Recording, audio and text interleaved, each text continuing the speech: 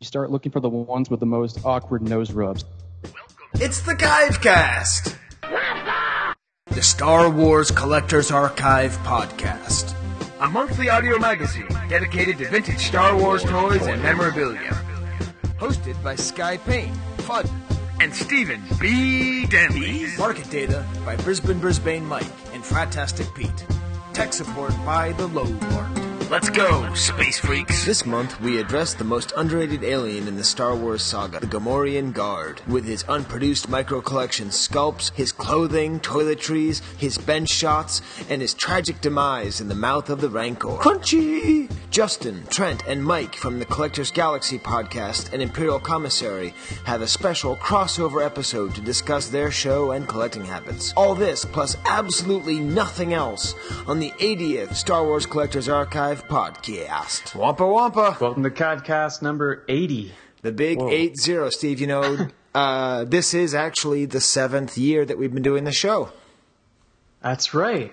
I mean, this is technically our January episode, although yes, we've already released 2 episodes this January, one of which was the December episode, so it's all too confusing. Very, very. I mean, it wouldn't be the Chive Cast if it wasn't a little bit confusing. Yeah, that's right. And we recorded our first blog pod, and that got I'm glad you said that, not me. Got a lot of great response. I think people. Yeah.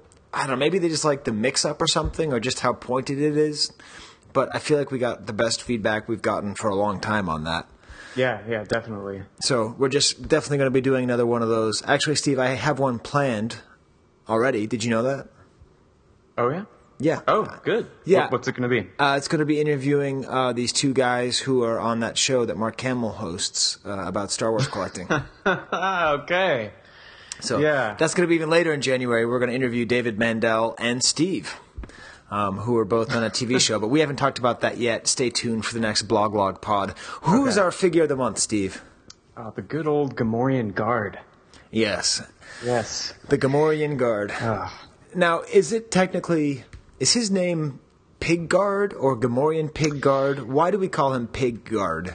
Okay, so that's funny you ask, because it's actually was going to be my flip the script, if you want to jump straight to that. You know, okay, so for people who haven't listened to the show before, every once in a while Steve, who's an archivist, looks through the old scripts and finds interesting things about the character of the month.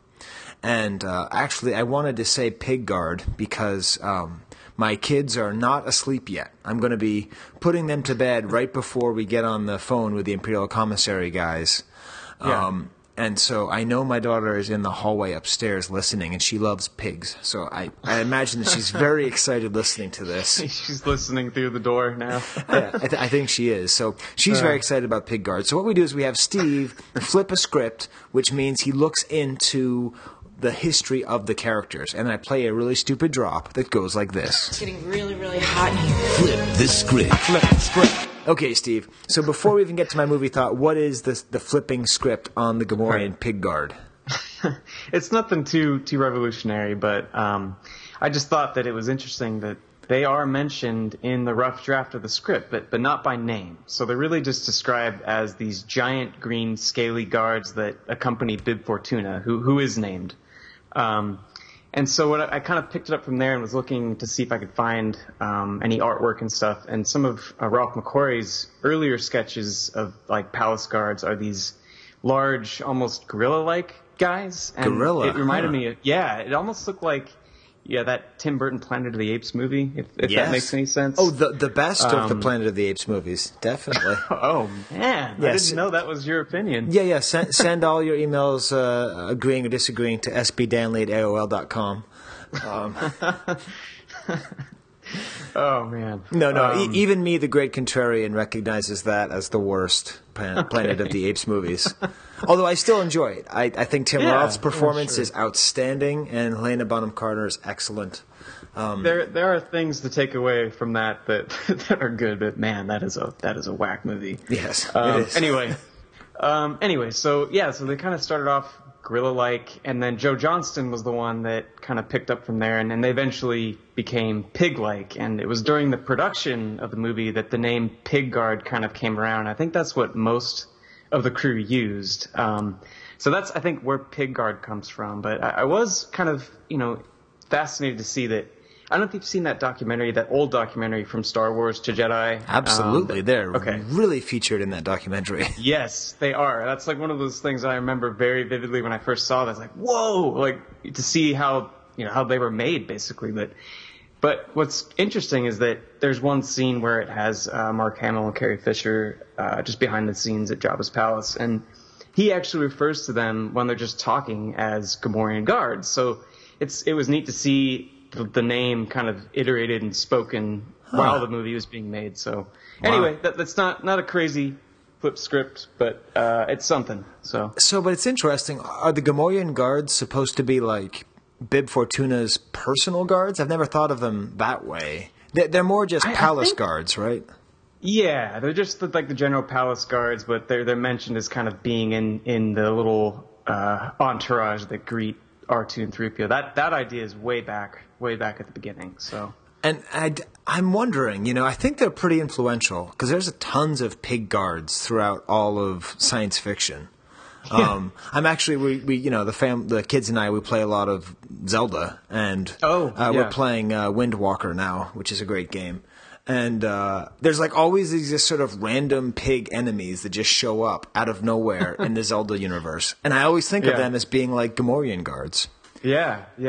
That's interesting. But for my money, the Gamorrean Guard is the most underrated alien in the entire Star Wars saga.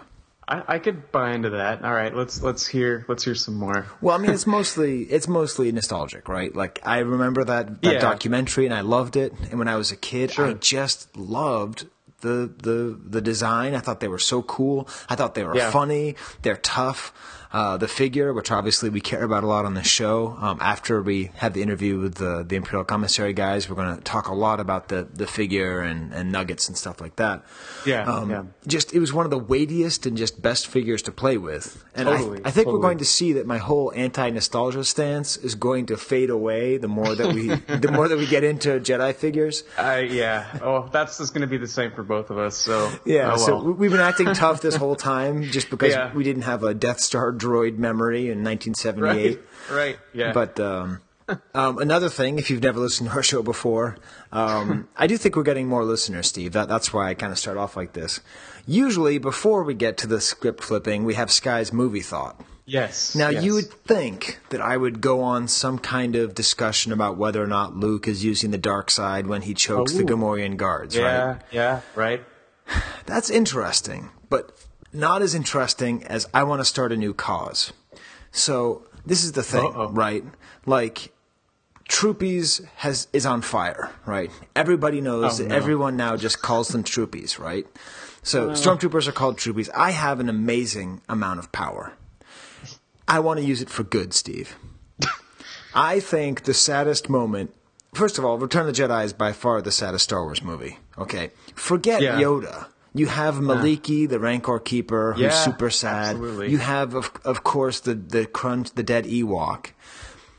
Yes. But I think that the Gamorrean Guard who gets eaten by the Rancor is one of the great tragic heroes of the whole saga. It's just blowing my mind that you're saying this, because that literally is my... I jot down movie thoughts sometimes, too, just in case there's a reason to say, but that is exactly what I wrote down, was that I felt so bad for that one guy that falls down the... Because they're not inherently bad. They're just these guards. Even their job. So what I think, Steve, is we need... name that Gamorrean Guard. Oh, okay. So, Steve, with all respect, I say we officially name him Crunchee. So Crunchee the Pig Guard, I want to see figures. I want to see custom carded figures. I want to see card back art. Okay, we have to start the movement for Crunchee. Okay, because poor guy got eaten, couldn't get out. I know that whenever I would eat almost anything when I was a kid, I'd pretend I was the Rancor eating Crunchee, and it made me feel bad and weird. It's like one of the great, most evocative moments of the whole saga, and we don't really talk about it. No, it's true. I think it's because he doesn't have a name. Yeah.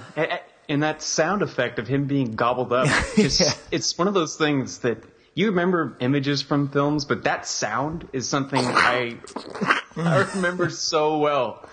So yeah, no, I'm on board for calling them Crunchee. I'm all for it. All right, so let's get some Crunchee merch out there. You guys do your best with the Facebook and everything, and let's really celebrate the short life of Crunchee the Pig Guard. Of course, that's spelled Crunchee. Boy, it's kind of like the blog pod where I start off with all this energy. But the main reason I have so much energy is, I've got to, finish this opening bit and then put the kids to bed and then do the rest. So yes, I guess I can relax. The thing is, Steve, I listened to it again. It's actually good when we're super upbeat like this. It's just, this time you don't sound super sped up like the Micro Machines guy. I was really freaked out. I thought that was actually how fast you were talking when we recorded the blog. It was scary, but no, this is good. Okay. Now, another thing that we do on this show, Steve, of course, is the Skye-Ku. Uh-huh. And, of course, my Skye-Ku has to be about Crunchee. Yeah, I figured this one was going to be particularly inspired. So, are you ready? Yeah. Crunchee Pig Guard oink. Rancor eats his ham sandwich. Poor Gamorrean. Nice use of the ham sandwich. That's I don't think the Rancor speaks eloquently. That's why I had to go with sandwich. I have to imagine, to the Rancor's credit, it's probably pretty tasty. I mean, if you're used to eating Jawas and little bubbos or whatever those things are, that weird little eyeball, you must be so psyched when a giant pig. They're not going to be tasting nearly as good as a pig. That's true. No. Well, another thing that we've been doing, Steve, has been kind of shoehorning in news kind of quickly. So you want to talk a little bit of news? Sure. Watch out! It's Kenner's News. It's Kenner's News. It's Kenner's News. All right, Steve. Did you know there was news?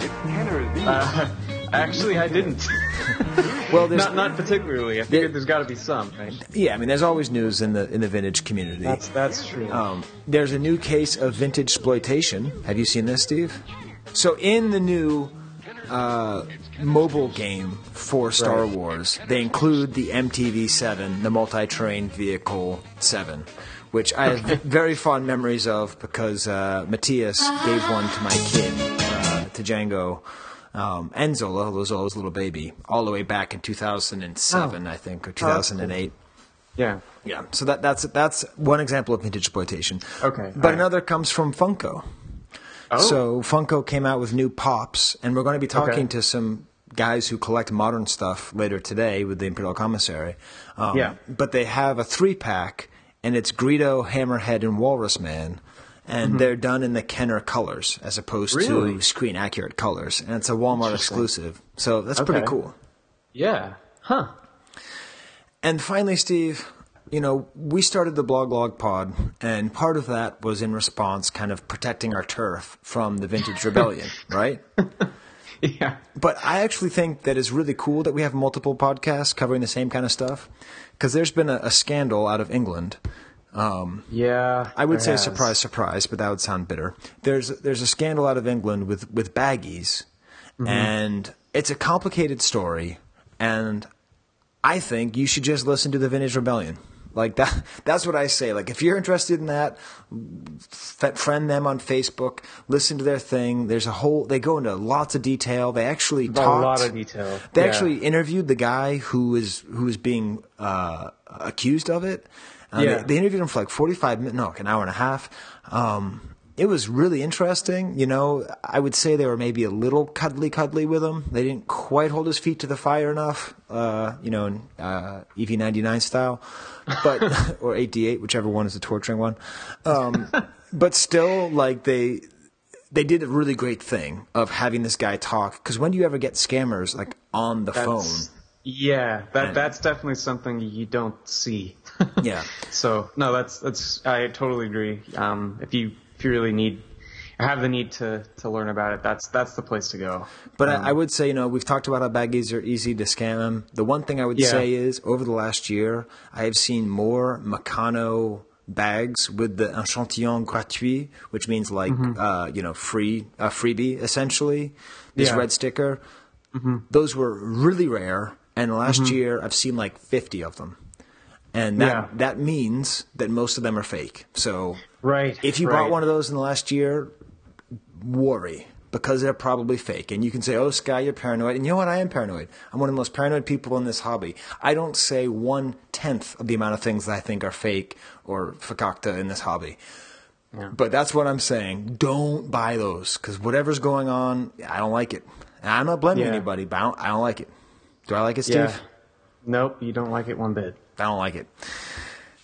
But I do like our next guests, and I do like putting my kids to bed. So should we get to that? Do you have anything to say, Steve? I've been kind of motor mouthing here. No, this is good. I think we're ready to do the crossover, right? Okay, yeah. So we're going to do, I think it's our first proper crossover episode, because we're going to be on their podcast, and they're going to be on our podcast. Simultaneously. I have no idea how we're going to do this, Steve. Me neither. It's going to be Jetsons, Flintstones. Yes. All right. So let's call up the guys from the Imperial Commissary. Yakety yak, yakety yak, please. Yakety yak, yakety yak, please. Yak, yak, yak to my face. Yakety yak. Don't talk back. My voice is this, and my name is Mike. Okay. I'm Mike Havens. So, Mike, are you sort of the one who you usually talk the most, right? In general, yeah, probably. Okay. I'm just, because that's usually Justin's me. The I one talk that runs the most. a podcast. Okay. Yeah, Justin's the one that runs everything. I just sit here and complain about modern. That's pretty much my focus. Then I'm Trent. I'm the plucky comic relief. Okay. Okay. Ooh, we need one of those, Steve. I know. Yeah, you got to get a guy. I'm here with Mike, Justin, and Trent. And they sort of run the Imperial Commissary podcast, but I actually only think of you guys as the Imperial Commissary podcast. What if people were looking up for you on iTunes, what would they call you? The Collector's Galaxy is the actual name of the podcast. The Imperial Commissary is the Facebook group that we all admin. Okay, so that's I guess that explains why sometimes I can't find it when I'm looking for it. Yeah. We're excessively involved. That's what the problem is. Yeah. The crazy thing being our website is actually www.imperialcommissary.com. Right. But it links to both aspects. It links to the Facebook group. It links to the podcast. But if you look us up on Facebook, either one will find one version of it. Right. And I think sort of at least the reason why I know Steve and I wanted to do this is we've been having this kind of need to look at people where we go, who the hell are these people? And then meet them. And you guys are number one with a bullet of who the hell are these people? Because you guys have a huge following, you have a good I've listened to your podcast, I like it, and I'm like, who are they? Why do people know them? It seems that when people come on to Facebook and start collecting, vintage toys, they go to you guys. And so I realized I could either be like a jerk about it and be like, well, I've been doing this longer, so like screw them. Or I could be like, hey, what's going on over this side? Hey, what's going on this side? So one thing I was really thinking is a fun way to start this is a story about Trent. So Trent, Trent, sorry, Trent, just get used to this. you told me that you're the plucky comic relief, so that's good. But you did a Facebook Live Cincinnati room sale post, right? Do you remember that? Yeah, that's true. Yes, and I Going remember to the plucky comic relief. Yes, and I remember watching it and thinking, all right, this is great. These guys are doing a really good thing here. This is exactly how the room sales look. I couldn't go, but I felt like I was there. These guys get it. This is great. And there was this moment, okay, where I wrote it down. It's at 2:09 in the video, and you go, hey, we got our good buddy. And then you move the camera around, and you have about 5 people who are on our show like almost every month. And then you go, not there. And then you turn it over and go, there's Adam Galloway! And you talk to Adam Galloway for like 5 minutes. I don't know, no offense, I don't know who Adam Galloway is. That was a great interview with him, and it was great. But like, you actually went right past Ron Salvatore, Chris Georgoulias, Mike Mensinger, three of like the biggest editors of the Star Wars Collectors Archive. And I thought like, oh man, wouldn't it be awesome if I went and said, hey, there's Adam Galloway, and you guys went, hey, what's up, Ron? So that's my dream, is to make that video sort of more seamless. I don't know if that's too syrupy, but that was... we would love to do it, man. I'll tell you, the reason why we wanted to get on the show with you is what we wanted to do is, it's tough. It's tough because all of us started collecting under 6 years ago. Recollecting. I mean, we all collected when we were young and then, played football, did the high school thing and the cool kid thing and whatever that was. And then we got back into it. So it's very tough when we're at these room sales and we're at these, because we had an IC meetup before that room sale. We had it down at the same hotel that was in the convention area of it. And we had about 75 people there that were for the IC meetup. And then about another 40 came for the room sales afterwards. Mm-hmm. And when we went out there with those room sales, yes, those guys were there. But I'll tell you the truth, brother. We were walking around, and the things they had are so amazing, and these guys are so upper echelon of collecting. It's very tough to just start up a cold conversation with them. That's why when you guys were I saw you commenting on the IC, and I was like, hey, we should get together and just talk about it and figure out what we are, because it's tough to break into the vintage Star Wars collecting thing when you start late, because we didn't start in the dark times, man. I mean, we're paying $45, $50 for a Luke, and we got a good deal. Right. It's murder, man. But we love it just the same, and we want to grow the hobby, because if we grow the hobby, then it'll give us something to do while we're old. You know what I mean? And we know you guys are young guys, too. You just happen to be in with the cool kids crowd. Well, I'll tell you, this is kind of a message for everybody out there. I still feel like I'm one of the new collectors, because I only started in 2004. And that may sound ridiculous, but like everybody back then had started in 1999, and they were on the Rasksvav or whatever, all in the listserv stuff. So, like, I may pull you never were on Rebel Scum, so you don't know what collecting is. But that's because I've been dealing with people saying, you were never on the listservs. And then people before that were like, I was buying them at Child World. And so... Yeah, it kind of like, it's weird how it skips generations like that. And it's so strange. But, I mean, to me, just to see so many people into it now is awesome. Like, to discover that there are these totally different communities that I didn't even really know about it's crazy, but it's great. Facebook has allowed that. Facebook has allowed regular people that have a passion for something to, start something without much background tech work. And that's why it allows us to have so many pages. And there's great pages. There's great pages run by great guys. There's a lot of those guys that you named. I think every single one is on the IC. Yeah. But it doesn't change the fact that, as with any collector, I mean, from somebody who has 2 beaters to Steve Sansweet, there's always somebody who has more. And Absolutely. There's always somebody who has more information and more stuff, and it makes you a little nervous.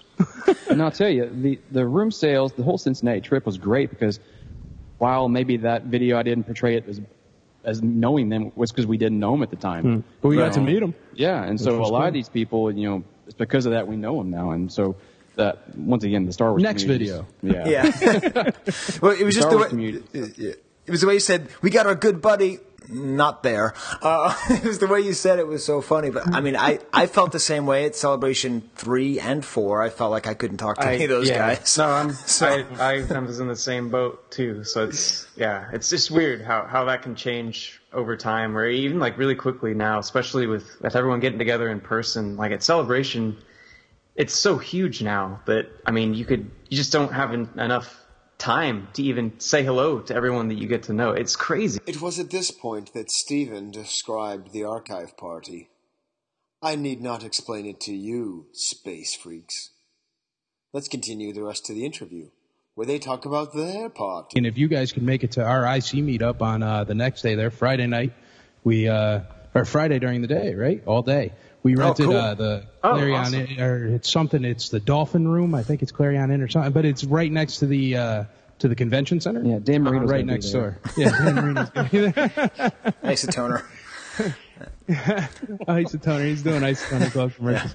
But Yeah, man. So it'll be right there. And what we do is we started these meetups because it's tough with the technological world that we live in today to actually meet true people and really get into it. And when we do these meetups, I mean, we have, 50, 60 people that are all in that room because they love Star Wars, and there is never a dull moment. Mm-hmm. It's just people talking about awesome stuff, people pulling DT Vaders out of their pocket like it's nothing. I mean, crazy random stuff happens, and it's really fun. So we'd love for you guys to be there too. Yeah. And we're trying to wrangle Boba Fett in to come because he's pretty cool. Yeah, we've talked to him a couple times, and he said he would let us buy him a beer, but we're going to try to get him to have that beer at the meetup. When you think about what the hobby is and how it grows, it's like there's a lot of like old timers who don't do anything and don't contribute anything and just have a bunch of toys. And I mean, I may know them and I may like them, but it's not like I'm oozing for respect because they bought a bunch of prototypes in 1998. But like you guys are like putting out a ton of work, a ton of content. You're like building the hobby in a way that a lot of people aren't. And it was kind of a similar thing, a year ago when I just decided maybe I'll see what Facebook is like. I had to learn all these names, but what I've learned is they're just doing exactly what I was trying to do in 2007 or whatever it is. and it's actually less about the toys. It's more about the community now, which is what we've always wanted. So that's a success. Well, to have that recognized by people like you is phenomenal, man. Yeah. I mean, and the thing is, you think nobody notices. Oh, trust me, if you have a podcast, you think nobody notices, but that's just what it is to have a podcast. No one cares about your stupid podcast.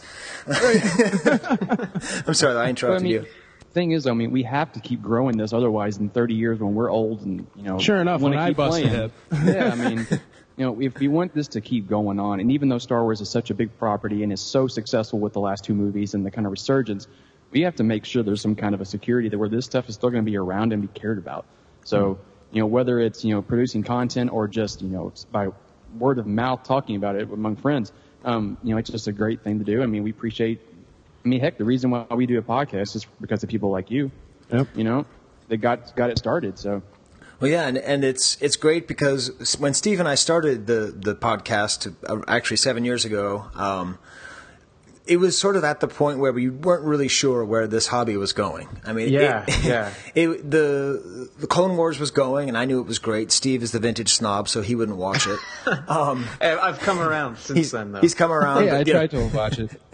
It was no more movies, and like the Rebel Scum forums were the only game in town, and like people kept on leaving, and it just felt moribund, to use an overly complex word.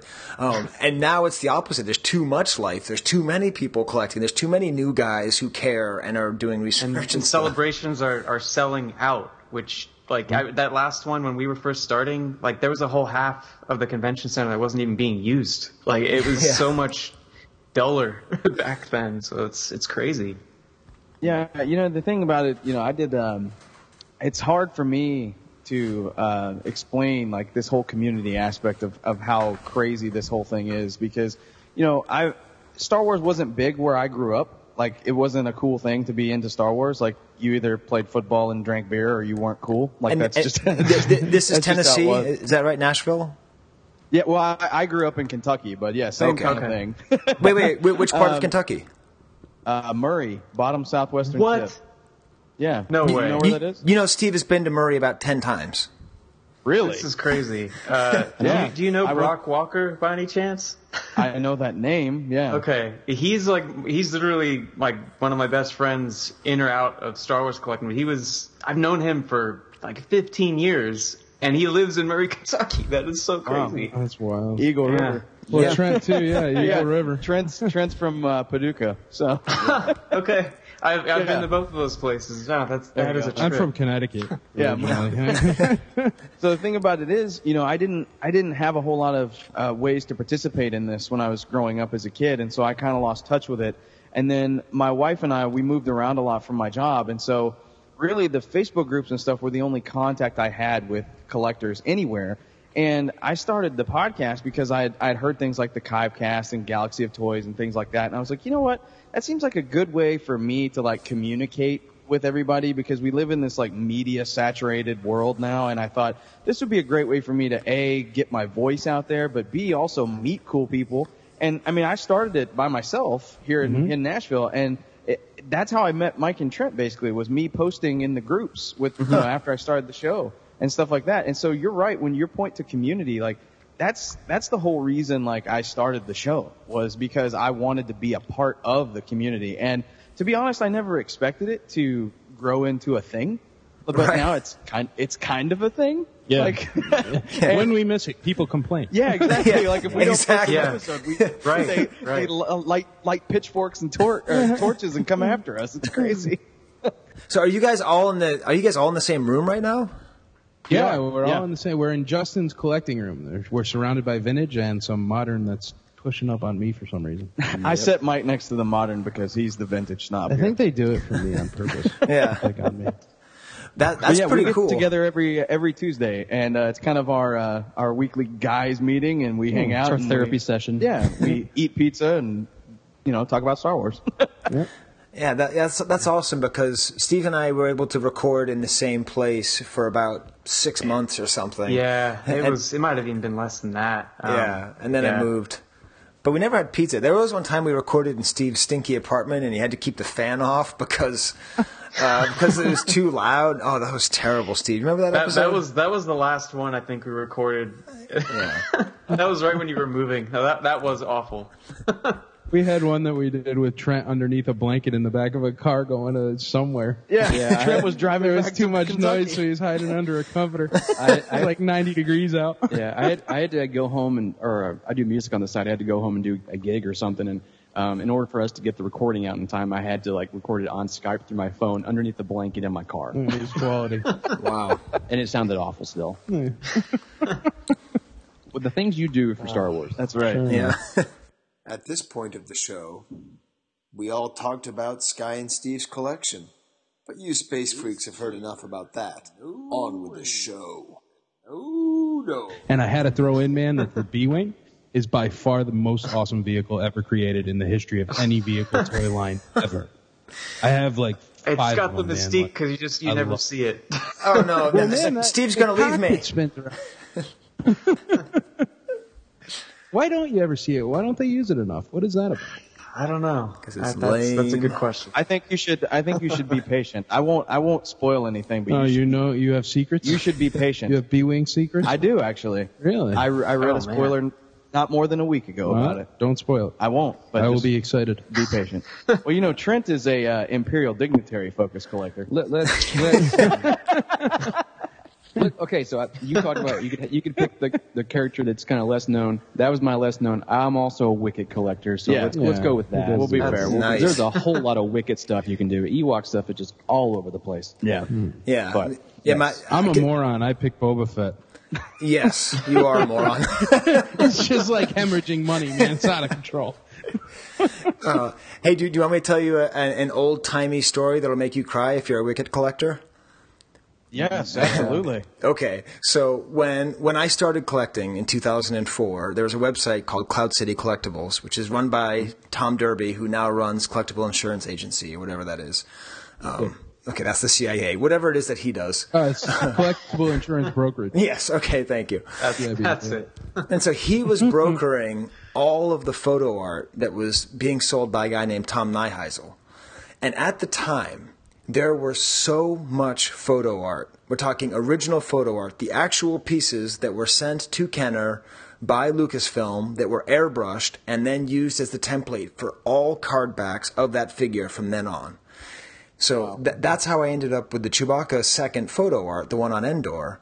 It was just sitting there for $2,000. And I'm like, I'll get a payment plan. And I put it on a payment plan, and I got it. Also available was the original Wicket photo art for $2,000, just sitting there. It sat there for 2 years. Just nobody thought to buy it. Everyone thought it was too expensive, like the ultimate pre-production item, and it didn't go. So there's a little fun story for you. And I was the idiot who paid the same for the B-Wing pilot. That's actually gone down in value. Time. Yeah. Yeah, I figured it. That is definitely a story that can make me cry. For instance, though, on the other day, I think it was on the IC, a guy posted up one of the salesman's sample Wicket pieces from back in the day that came on a squid head card, but it was actually the pre-production Wicket that came with the darker brown hood and the darker staff and no COO. And I mean, of course, it was like $10,000 or something, and just that makes me cry. It's like at some point that was like $100 or something. Absolutely. And just the thought that I wasn't savvy enough at a young age to go after this stuff. Yeah. Well, of course, I wouldn't have had a clue how to. But. I actually have a carded B-wing pilot from when I was young. Oh yeah, it was one of the only two card. Yep, it was one of the only two. Actually, you know how everybody always asks, "Oh, if your house burns down, what would you take?"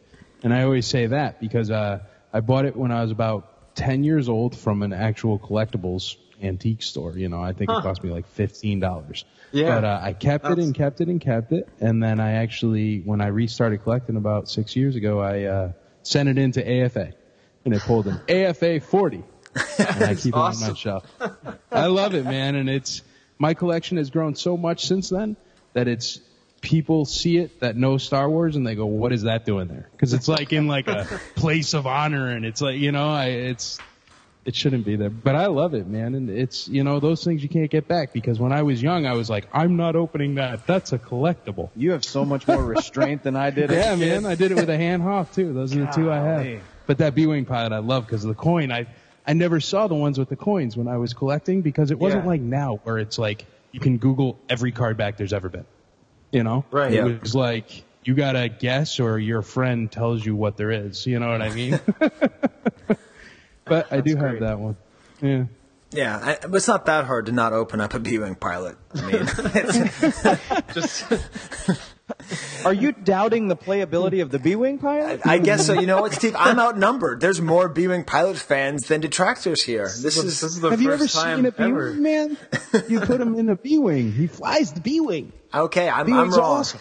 I'm wrong. The B-wing has rockets, it has bombs, and it has lasers, and it has shields. It's by far the best Rebel fighter. And it also actually makes an appearance in Rebels last season. It did. The red one, which is like, why are you going to paint a ship red? It's going in space. That's a good call. All you're going to do is get the cops looking at you more. Yeah, sure. Higher insurance. Yes. Oh, my goodness. But no, the B-wing's awesome. I mean, Mike, you got a cool B-wing piece. You got that Ledy box B-wing. Oh, yeah, I got a Ledy box B-wing. I actually have the one from your website there, man, SWCA. Nice. Yeah, that picture of the Ledy one. That's mine now. So back off. Oh, and returning to fun old-time stories about photo art, I remember also on Rebel Scum in 2006, someone was selling the second Boba Fett photo art, but they were selling that for $10,000, which at the time was ridiculous. But and now it's like a nickel. Yeah, now that's like a nickel. But that is something I want to say too to your listeners who feel like, oh my God, prices are so high. It was so much better before. That's exactly how I felt in 2005 and 2006, and all the old guys were telling me, "You're crazy for spending $600 on a one-of-a-kind proof card, Skye. You're crazy. There's no point in doing it. Like, you're just wasting your money." So I'm not saying it's going to keep going up, but I am going to say that, like, this feeling of like, oh, I missed the times where it was easy. Yeah. At some point, there's going to be some new website that you guys have never heard of that has like 10,000 followers, and they're going to call you guys old guys, and they're going to be like, "Oh man, I wish I started collecting back in 2015. That's when things were easy." Well, the Power of the Force run, I just finished all the Min-On cards that were released production with coins, and that was one. Oh yeah, I think I saw that on the Imperial Commissary. Oh, nice. Yeah. Didn't you do a little Facebook Live video of that? Yeah, I try to share as much as I can, and the reason why, man, is because I don't know. As we were saying before, any level you're at in this thing of the collecting of vintage, there's always going to be somebody that has something you're never going to be able to touch. There's always a bigger fish. There's always a bigger fish. That's right. And it would be nice if the bigger fish said, "Hey, you know what? Here's my scraps." Yeah. Or like, "Here's my wax mold Boba Fett. Look at it." Yeah. Like, I mean, we were up at the thing, and a guy brought the best rocket firing Boba Fett I've ever seen. It was so clean, man, straight out of a baggie, blah, blah, blah, blah, perfect, never been fired, this, that, and the other thing. And he let me hold it. Do you know how cool that was for me? Yeah. Like, I mean, that made my year. You know what I mean? And it was just because some guy that happens to be awesome, that has everything, was like, "You know what? I'm going to bless some of the new people." And I think that's cool, man. I as you were saying before, those massive collectors with the black hole collections that don't even share them anymore. It's tough, you know.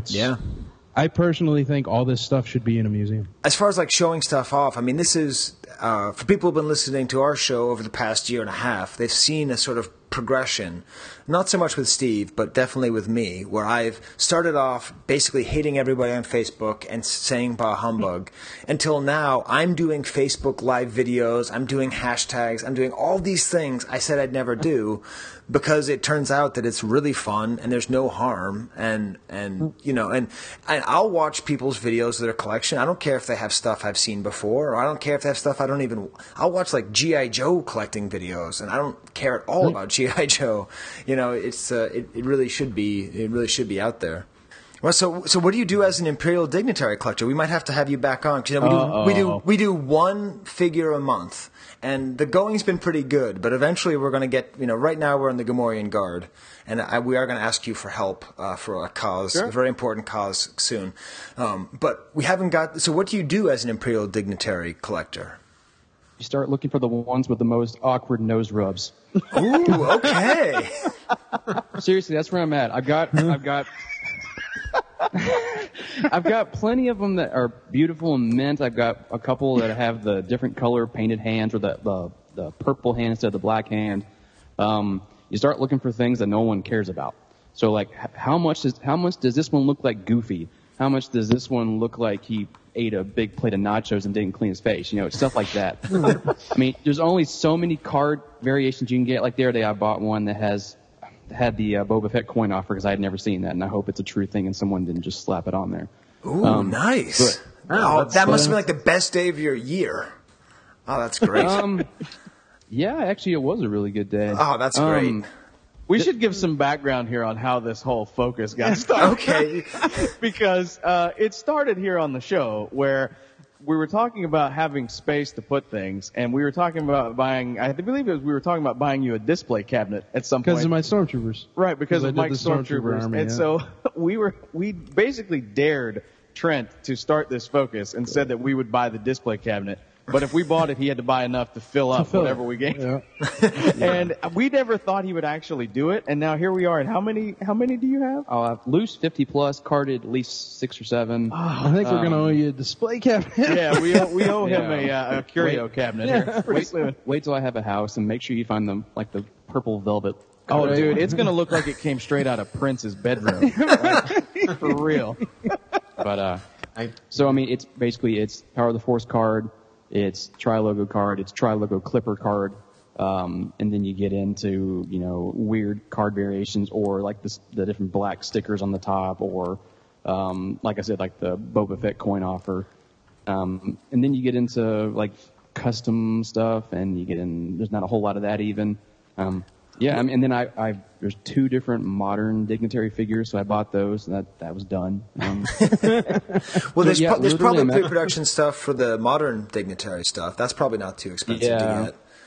No, I just haven't seen it. I bought what I think was a scam out of Japan. Okay.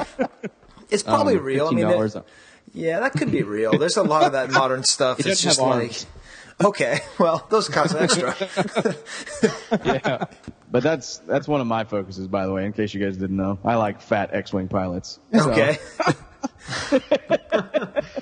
Because as a child of heft, I once dreamed of flying an X-wing, and Jack Porkins and Snap Wexley give me hope that I still can. Yeah, absolutely. They wrote a whole book about Snap Wexley. I mean, I hope you at least read that, right?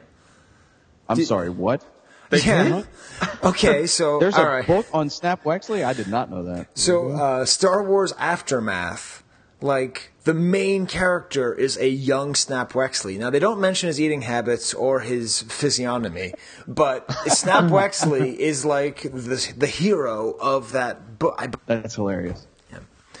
Well, that's one of the great things too, is even if your focus is kind of a joke, the more you get your focus out there, the more real it gets. So like now that you're going to be on our show, and probably most of the people who actually have all that pre-production stuff might be listening to this show, or they'll at least say they're listening to us when they talk to us, and then have no idea what we're talking about. But they might say, "Oh, who's that? That guy with the dignitary thing." looking to sell it, and then that's kind of how these things all kind of go.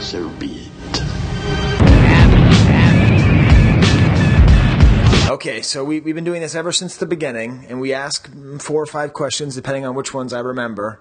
And the last one is the last one is the trickiest, and the first one is the easiest. So, and we'll ask you by alphabetical order. So we'll go Justin, Mike, and Trent. Okay. Okay. First of all, what is your favorite bad line of dialogue from a Star Wars movie? And just to remind you, mine is pilot land over there by that assembly area.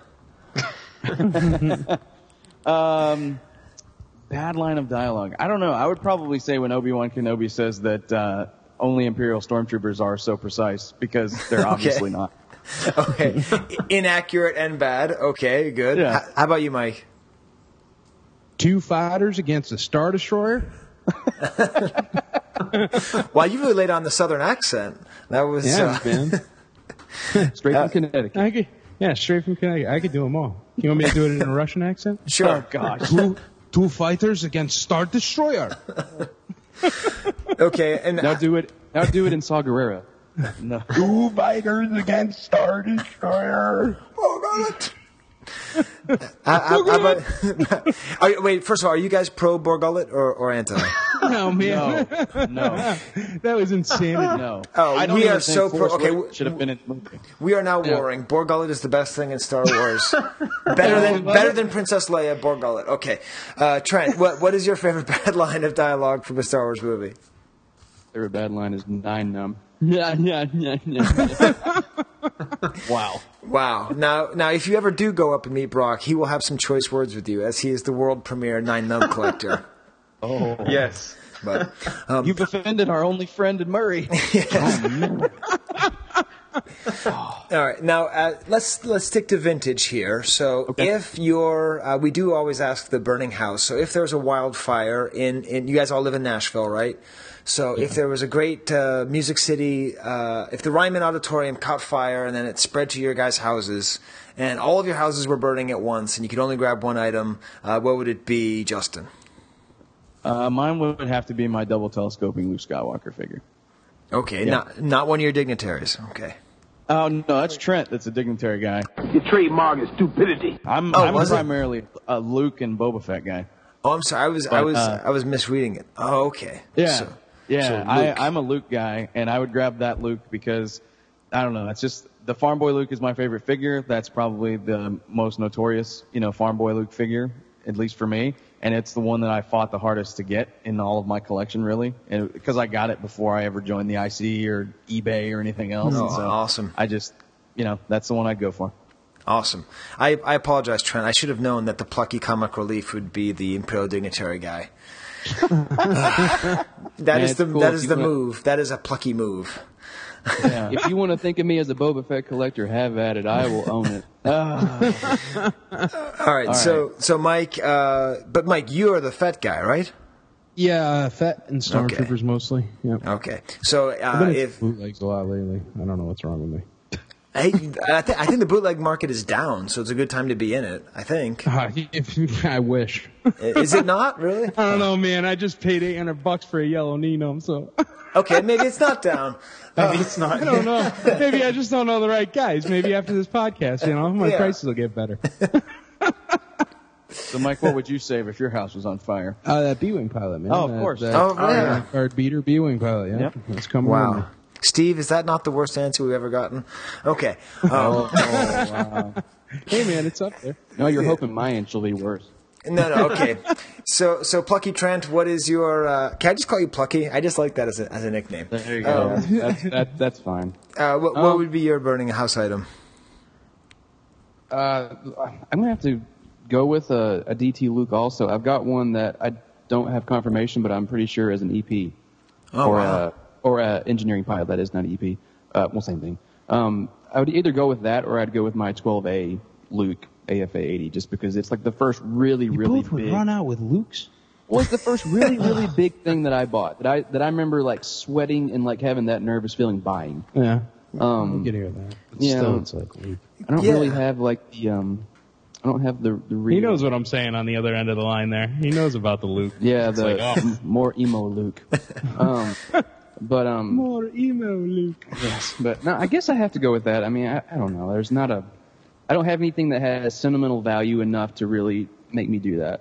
I don't think. Yeah. Well, I like what you're saying because one of my favorite items and most sentimental items is actually an AFA 75 12-back Chewbacca.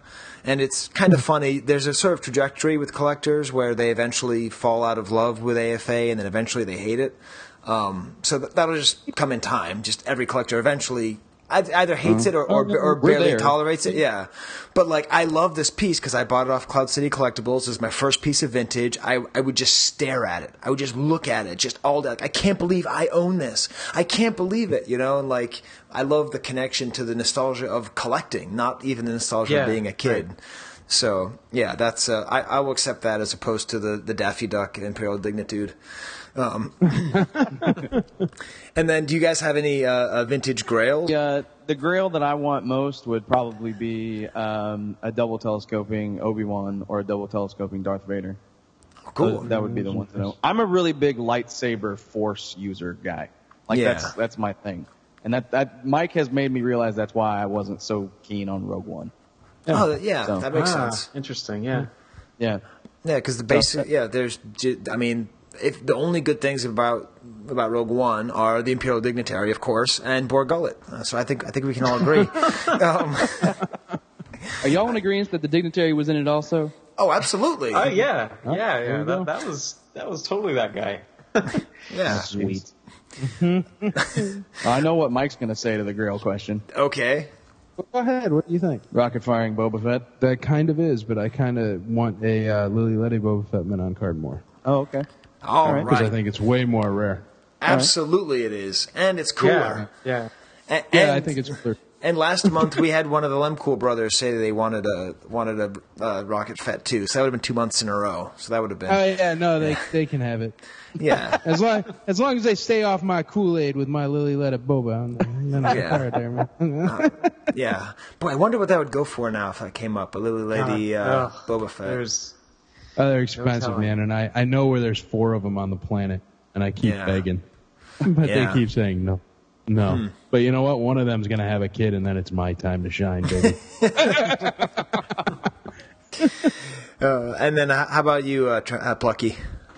It would... I'm going to have to change my name on the IC to Plucky.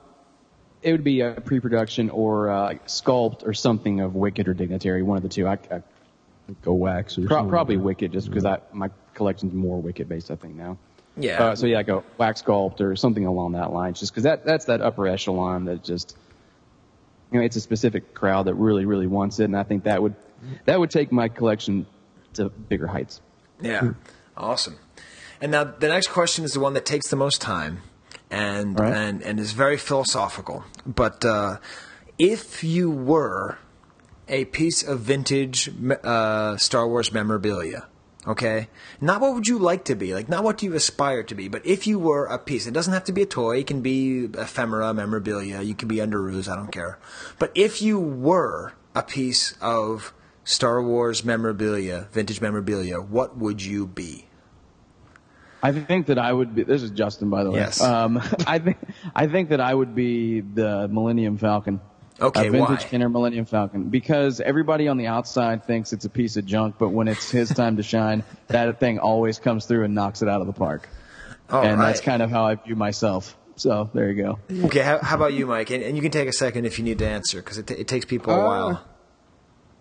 No, man, I think I know. Actually, it wouldn't be a figure. It wouldn't be an item. I would be the insert. The insert that holds everything together inside a box. A lot of times people don't see it. A lot of times it's a lot of work, but it always makes sure that everything gets there in one piece. And it's underrated.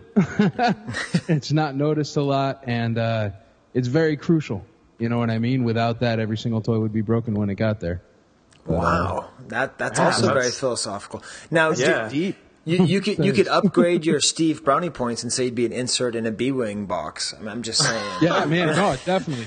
Dude, Steve, I'll send you some pictures, man. I'm like a real B-Wing person too, man, so. Yeah, you got It's good to know there. You had me at hello. You had me at spinning over canopy bubble thing.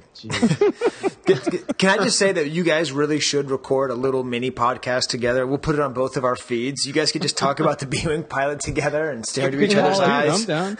You could call it B-Wing Bombers. Yes. Write a song about B-Wing Bombers. There you go. So there we go. I don't understand why you guys don't see it's the best. Trent's looking around the room. I think he's deep in thought here. Of course he is.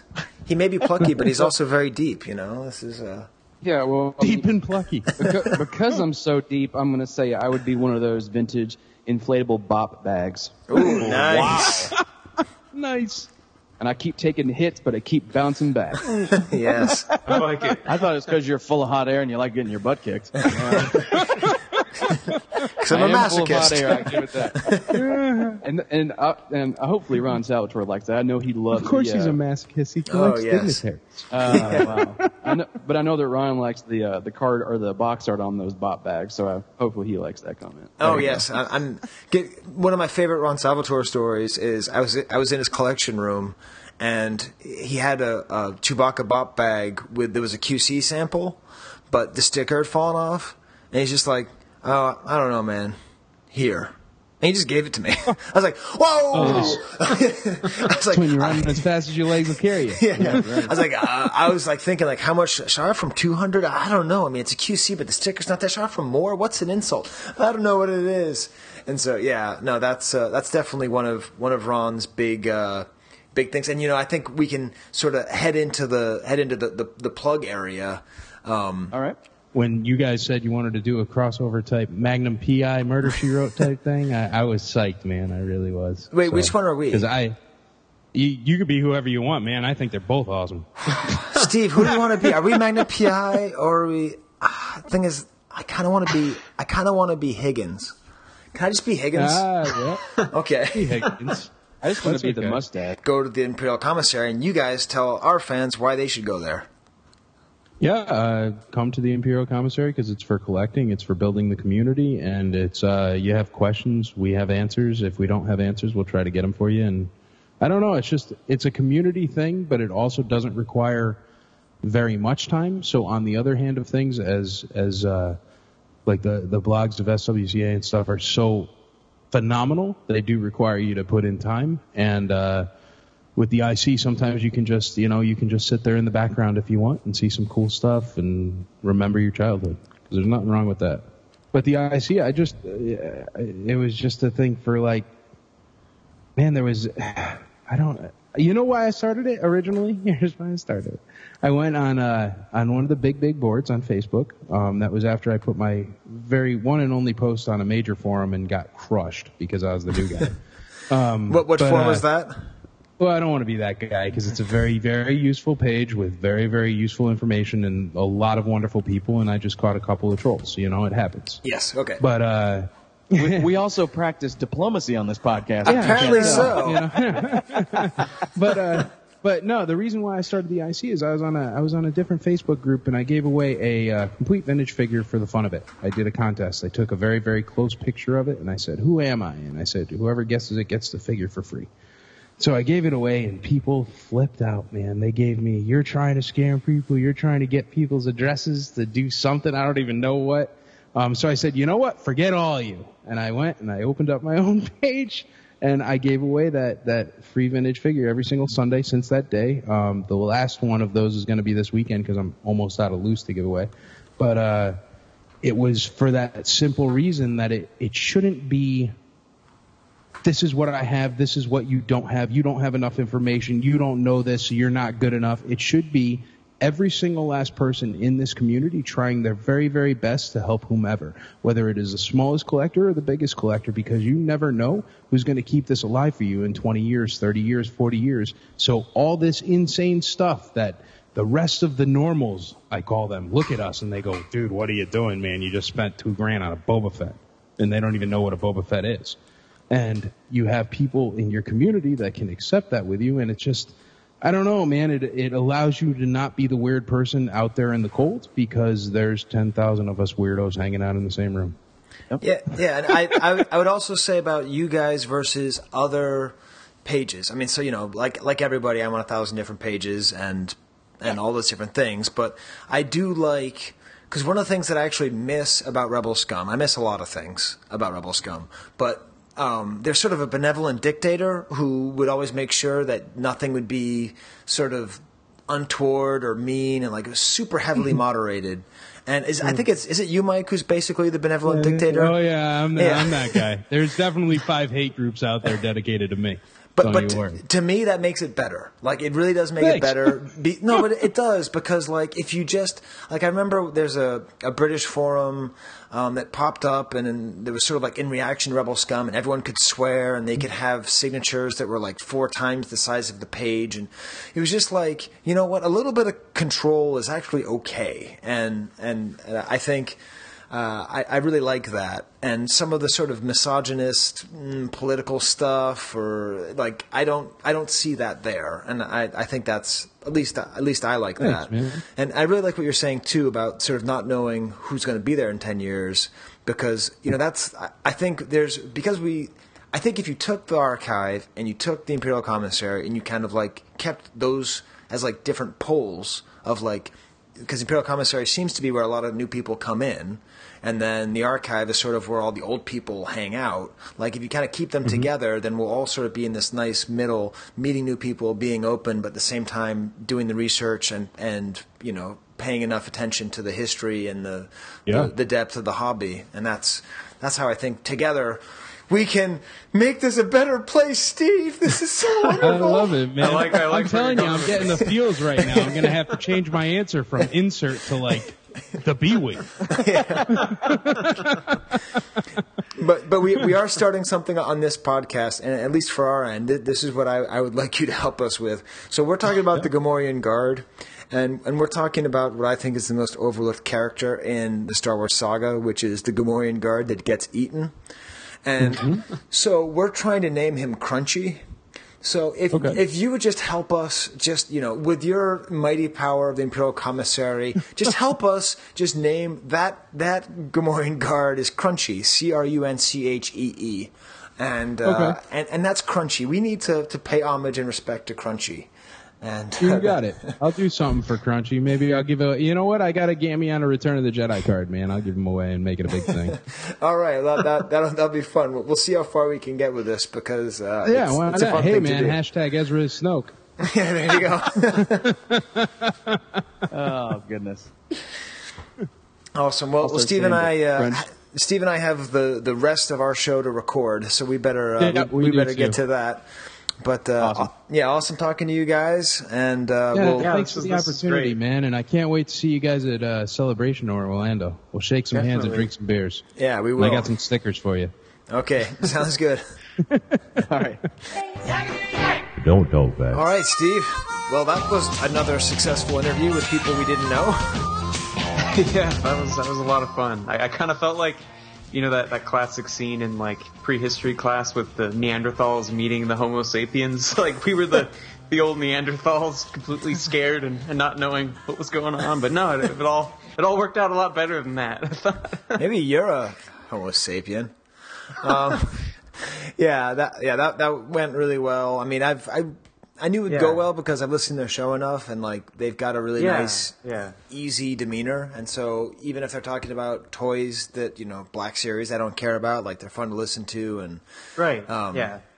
So I think mission accomplished, Steve. I think we're gonna bring more people towards us and send more people towards them, and I really do believe that our hobby will be a better, happier place if we are less tribal. There's just too many nice people in this hobby, Steve. Too many people for us to know. It's a good thing. Yeah, when I was a kid, when I was probably like 9 or 10 years old, my grandmother sat me down and told me she would never get to know me because she was going to die. Oh, jeez. 11 years later, it came true. So I've always kind of. So, Steve, save me. Talk about Star Wars toys. Okay, we better get back to Star Wars and Gamorrean Guards. Absolutely. So is this? Should I put a nugget drop in just so we have it? Not quite. Okay. This is my idea. So I had We have a nugget, or a set of nuggets, but before that, I thought we could talk about a couple of foreign figures that, kind of like we did with, what was it? I think it was for Forlom. We kind of went through some different card backs, or maybe it was Zuckuss or both. Anyway, I thought that this is kind of something we hadn't touched on before. At least I didn't remember touching on it, but that is the two different titles or logos on the Lily Ledy Jedi card backs. Aha. So do you remember ever going over this before? No, and actually we talked about the Chuseum. I do have an entire write-up on the Chuseum about Regreso and Returno, but one's Mexican and one is Spanish. So Returno in Spain and Regreso in Mexico. Right. But I didn't know that they used both in one. Tell us about it, Steve. Yeah, well, all right, so I didn't either, so this is the whole educational aspect here. But so the Gamorrean Guard is one of the first series of the Ledy Jedi figures, and in that initial series or initial wave, the title and the logo was El Returno del Jedi, or the Jedi. So I didn't know that, and it soon switched to Regreso for the next series. But I thought it was cool to see both figures on the archive. And in terms of the card back itself, just in general, there's some different things about it. So you can see his full left arm, which isn't the case on the Kenner card back. And the color scheme is a lot different. So you can see his full left arm and you cannot see his full left arm in the Kenner card back. Right. Okay, I don't think I knew that. Yeah, I didn't either. Okay. And then the color scheme's a little bit different. He's a little more bright, I guess I'd say, in the Ledy card back. But there's a whole bunch of stuff with the Lily Ledy card backs where they're just really kind of bright and intense. Yeah, I don't know what they did. It's something with printing or who knows, but yeah. Wow. And I like his name, like the Garda Gamorrean. Garda Gamorrean. See, that's what I was. That was your cue for that. But Steve, you speak better Spanish than I. No, I don't know. I could maybe read and write better Spanish, not speak it. Steve, don't you listen to enough Spanish radio in LA? That's where I learned all my Spanish. That's why I end everything with .com. Edad de 4 años y adelante.com. Yeah, you've got it way better than me. But anyway, I just thought there was. If you ever want to know what language is about people, it's about confidence. Yeah. So does that mean that all Lily Ledy have a Returno variant and a Regreso variant? Not all, I don't think. I think it was just the first wave, as far as I know. But which, the Gamorrean Guard was one of those initial, I think it was 12 or 14. It went for first 12 and then 14 figures. And then when they went to the 14 back, at that point, somewhere soon after, it changed to Regreso. And then you added the more, the additional Jedi characters after that. It's funny, they were talking about interviewing Luis. I feel like we have kind of ignored Lily Ledy, more or less, on the podcast. It's true, and that's kind of why I wanted to kind of highlight these a bit, because you're totally right. And it's still something I really don't know near enough about. Well, hey, if you're one of the people who listens to our show and you want to talk about Lily Ledy, let us know. Well, maybe we should give it some time and let the Imperial Commissary folks interview Luis, because that's probably who we'd want to talk to. Yeah. Steve, this time it's our fault. Actually, it's always our fault. Okay, so that's awesome. Right. So I didn't even know that Lily Ledy was ever Regreso, and of course in the rest of the Hispanophone world it remained Regreso, and only in, it remained Returno in the rest of the Hispanophone world, but in Mexico it changed to Regreso. Yeah, all right. So that's thing number one. And what's great about this figure is that you could nail all of our regular segments with some pretty good stuff. So what would you rather do? Would you rather do a Nugget, a Vocab, or an Unloved? 'Tis a Nugget from the archive. 'Tis a Nugget. Oh my God, they're gorgeous. From the archive. Oh my God, they're gorgeous. Oh, I love hearing that drop, Steve. Yeah, that was the base of the Blog Pod. Yes.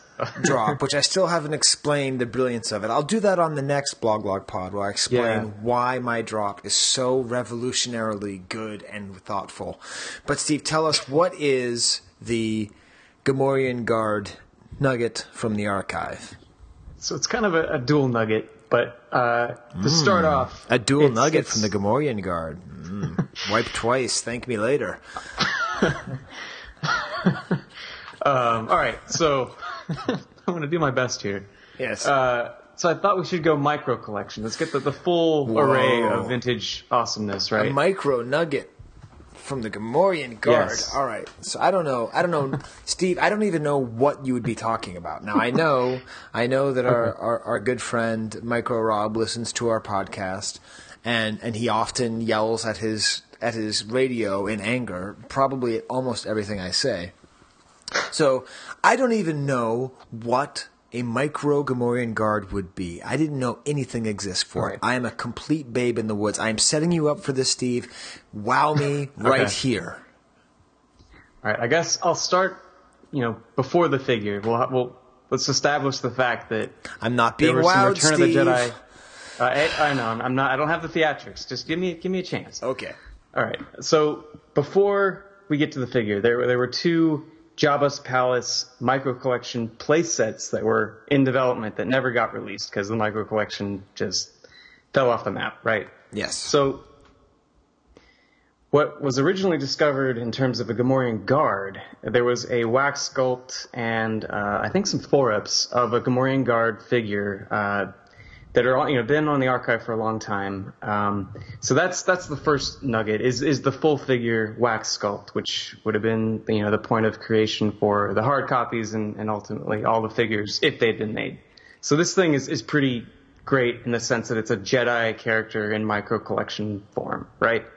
Yes. So and there's he's standing. He looks cool. He's got his axe. He's got his fluffy shorts on. What kind of fur do you think they have? That's a good question. I don't know. Bantha? Yeah, maybe bantha fur. And what happens if you take off his helmet? Does he have like a little hair? And he actually looks a lot like that character from the Teenage Mutant Ninja Turtles, the Rocksteady or Bebop. Oh my God, you're totally right. He looks like Bebop. Bebop. He just needs the shades. Yeah. Ooh, yet another Photoshop job for our... Oh, man. Yes. Maybe we could... Because weren't there two Gamorrean Guards who fell in? One was Crunchee and got eaten, and the other got away? No, it was just Crunchee. No. He got eaten. Just Crunchee was eaten. We can imagine that his best friend was Bebop, and he later put on some shades and went away. Yeah, and dyed his hair purple and wore a... Although actually, I mean, the origin story in the most recent Out of the Shadows Teenage Mutant Ninja Turtles movie, it was just great. That movie was just so much fun. The second... you know what? I really do need to see those because I grew up on the Ninja Turtles, and it's not that I didn't want to watch them. I knew they weren't great, but I needed to be in the right space. No, they are absolutely great. Okay, I will go toe to toe with anybody. They are great. I don't care if you don't like them. Those are going to be on your podcast with the two Toms. Yes. The movie podcast. There's a discussion about me doing a podcast with Tommy Garvey and Tom Quinn where it's called Sky's Wrong with Two Tommies or something like that. And it's just talking about movie thoughts. But I am so right about the Ninja Turtles movies. Okay. All right. I'm going to watch them, and I'll let you know. But yeah, okay, so that's the first part of this, is the complete wax sculpt for this one Gamorrean Guard, right? Okay, right. so... Which is beautiful. Second, it's 4 times the size. It would be about the size of a tall glass. It's well sculpted. It's beautiful. Right. Yes. So the second part is a wax sculpt for just a hand holding an axe. So it's a hand holding a Gamorrean Guard axe, which at first, and this is a write-up from Ron, initially it was a little confusing as to what this might have been. But he goes on to find out that with some kind of paperwork that there is an explanation for it. So what you see first is just a hand holding an axe, and it's a wax sculpt which is nice. That's what it is. But then when you get into the paperwork, what he found were these what are called new toy milestone schedules. So they're like calendars, basically, looking a schedule for when things are going to be done in the production. And he has one for each of the unproduced Jabba playsets. So he has one for the Jabba's throne room, and then he has one for the boiler room.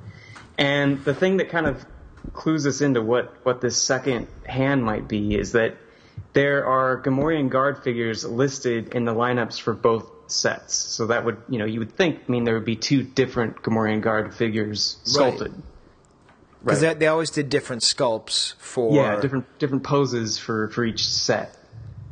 So for this, it makes complete sense what he's getting at, is that for the boiler room, so that's the scene where he's leading 3PO in to see EV-99 and all that. And he kind of whacks that Muppet arm, as he's going by. And so let me see if I can find exactly where he says this, but it reminds him of, this might be a different pose where the arm's kind of flailing out, which I thought was kind of funny, and it makes sense too. But this kind of gives explanation that they were kind of working on a second Gamorrean Guard micro figure. So I thought that was cool. We haven't really talked about much micro. We definitely haven't talked about Jedi micro at all, I don't think. So yeah, this is another Gamorrean Guard nugget. But Steve, we need to spend more time with the new toy milestone schedule. This paperwork I've never seen before. Oh, yeah. Do you know how I know it's been on the archive for a long time, Steve? Because it has Ron's old carpet. And I've never seen Ron's carpet, but a lot of his old pictures have this like kind of funky 70s carpet. Looks kind of like a popcorn under a microscope. And so it must have been there for a long time. This is one of the most exciting pieces of paper I've ever seen. Yeah, yeah. So it's hard to describe, but essentially, I'll do my best, okay? So it says new toy milestone schedule, and it has in the top left corner toy name, Star Wars, Micro, Return of the Jedi, Jabba's Throne Room. So it indicates what it's going to be, and then it has different times where each thing is going to be completed, different dates. So this schedule was made on August 6th, 1982, okay? And so then...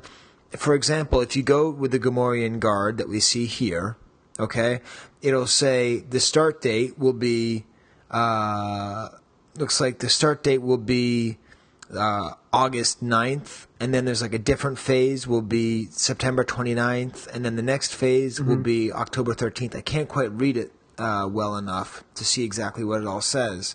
But then it goes all the way down to where it'll be completed on March 14th. So you actually understand the full lifetime of when it'll be sculpted. There's actually 5 different phases of sculpting. So I think we need to. It's been almost 3 days since we've had Ron on the show. But hey, we're bringing in new people, okay? We had Plucky Trent on this show, so I don't want to hear any of you inner circle snipey people about us, okay? It's not our fault that like 5 people know everything and we know nothing. So yeah, it's just great. I mean, it's like the schedule of how they made these figures. And who cares if they're unproduced or produced? It's just wonderful. No, it just gives you an idea of the whole like development timeline, which is really, really cool. And it's Gamorrean Guard, so it fit in just right. Except I do have a question, so don't answer me quickly because it'll be more fun for me to answer this myself. Okay. They have all the characters listed, okay? Jabba seated, got it. Luke, got it. BF. I could say what that means, but I know it means Bib Fortuna, okay? I'm not going to BF myself on that one. 2D2, I assume that's R2D2. 3PO, I assume that's C3PO. Leia, GG, Gamorrean Guard, Lando, Frozen Han Solo. Yep. And then RN.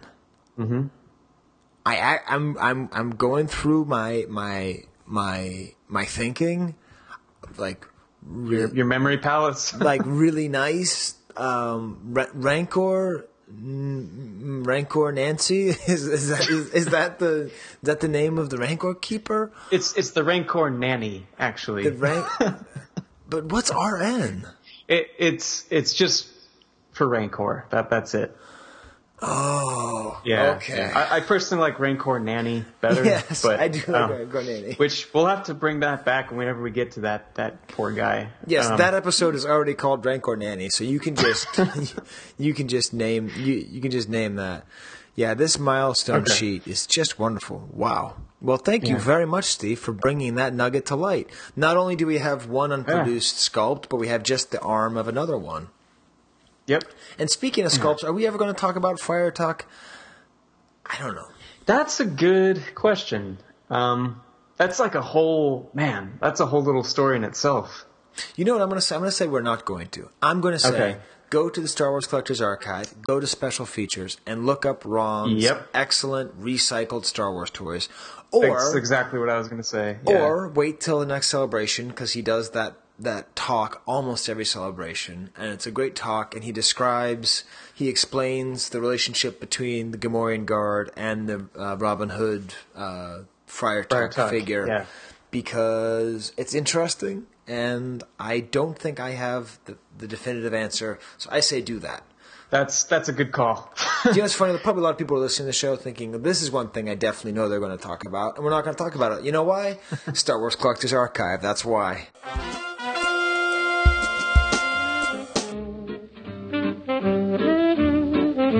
You don't hate, only the unloved hate. The unloved and the unnatural. The unloved and the unnatural. All right, so Steve, you sent me these notes a couple days ago. Didn't read them. And then the archive went down. So you sent me pictures of all these things, but I haven't been able to read the articles. So the unloved item this month, Steve, is a ton of unloved items. Yeah, you have sent me a ton. And this is what I love. This is one of my favorite things about Return of the Jedi. There's all these figures they went all in on. And we just get to appreciate all these figures they went all in on.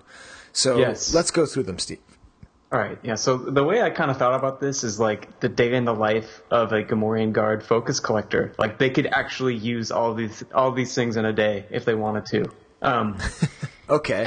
Wait. Steve, this is beautiful. You didn't tell me you had a narrative. Okay. So first I'm going to put in that song. That was in the original show notes, man. Yeah. That you didn't read. Yeah, Steve, come on, man. I'm a busy guy. Okay. Right. So wait. So I'll start off with the morning. Do do do do do do do.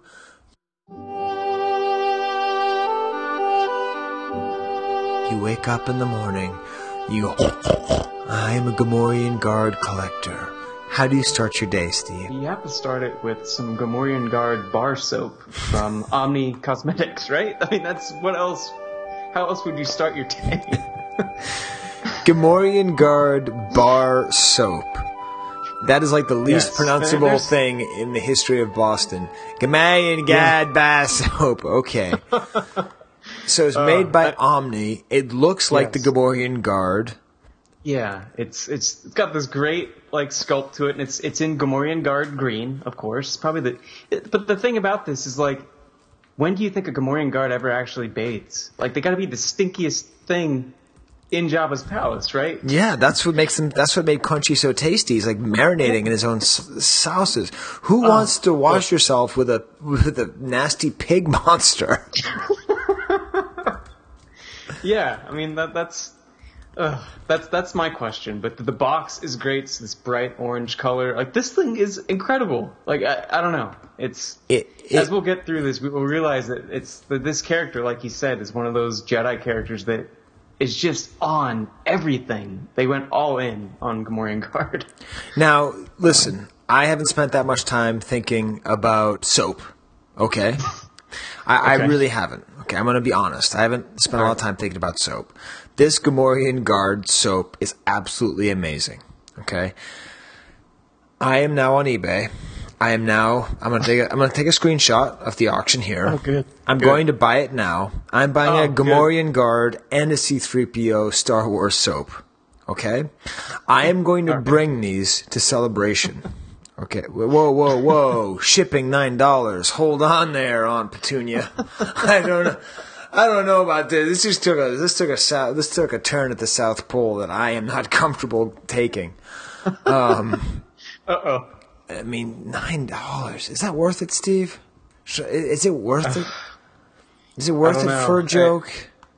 $9 shipping. Some jokes are priceless, Skye. And, okay, all right, fine. I'm doing it. I'm doing it there, Jamie Quintana at eBay. Whatever. Confirm and pay. It's bought. So I am bringing this to Celebration. Orlando? To Orlando.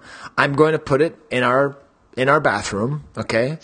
And we're going to use it. The thing is, it's a funny thing. There's a great Dave Chappelle skit where they make fun of the fact that white people just use bars of soap.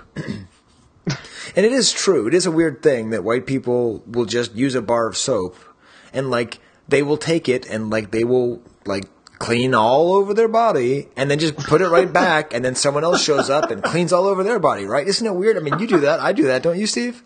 It is a little weird. It is a little weird. That weirdness will never be more clear than by the fact that in my hotel room, whoever's staying with me, your only choice is going to be the Gamorrean Guard soap. Okay, you're gonna throw away all the absolutely. That is going completely away. You are only washing yourself with the Gamorrean Guard and his weird, nasty face, because you are going to get the Gamorrean Guard in every nook, cranny, and crevice of your body and put it back on the thing. And I'm gonna go in the next day and do the exact same thing. That's what the Chive Cast is all about, Steve. All right, I am on board. I'm also glad that I'm not rooming with you. Oh, no. I'm going to get tons of these. This is going to be a new thing. We're just going to bathe with only Omni soap. Okay. I learned that white people don't use washcloths. Did you know that? I'm serious. I had one bar of soap in the house. Every time I use it, somebody else's pubic hair was in it. So I use the cloth. Why you guys got to put the wrong bar of soap and your butt and all this? Maybe I need to wash my face or my feet. Time Leonard. All right. Well, hey, we could add a little bit of fun to that if you want. How could we add fun to that, Steve? With Gamorrean Guard Bubble Bath. Ooh. From the UK. This is from Addis. So it's your, if you really want to go all out with your with your Gamorrean Guard bathing ritual, you have some bubble bath as well. Yeah, maybe we could bring that in, and I could take a bubble bath and just invite random people into the bath with me. This is great. I wonder if my soccer bro. I'm just picturing this gross, sludgy, colored, bubbling. Ugh. Yeah.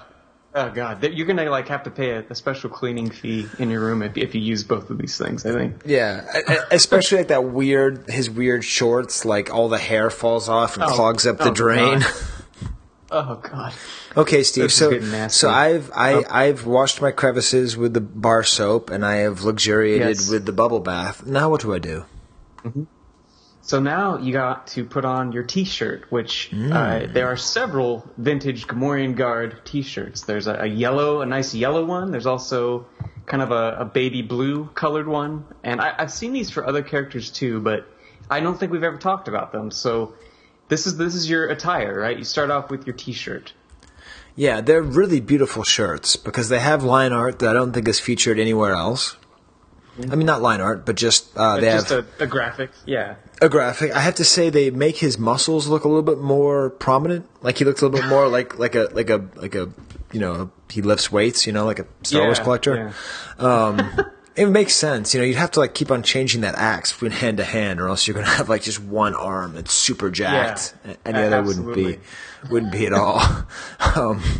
And he's kind of walking towards you in kind of a menacing way, and it's got the nice Times New Roman font in a circle around the figure. It's a really nice shirt. Which color are we going with, Steve? Purple or yellow? Oh man! All right. Well, how about I'll go purple. You wear the yellow one. Okay, yellow is my favorite color. Okay, good.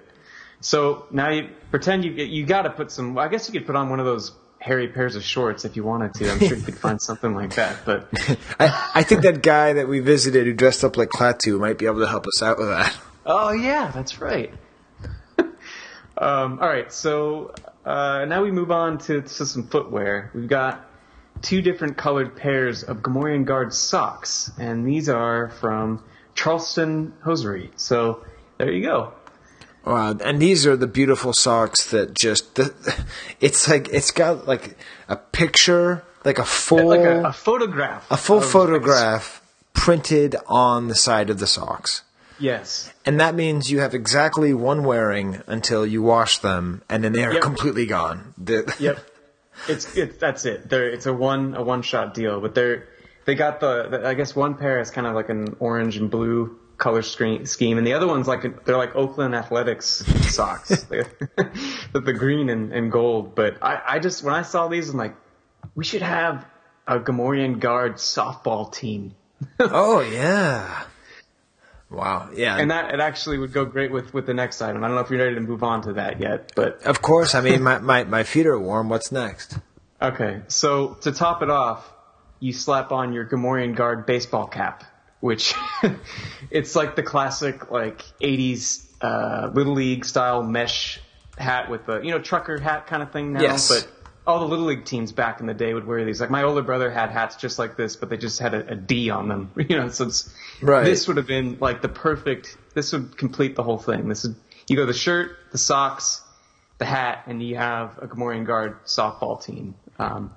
So it has like this kind of more of a cartoonish looking depiction of 3 Gamorrean Guards.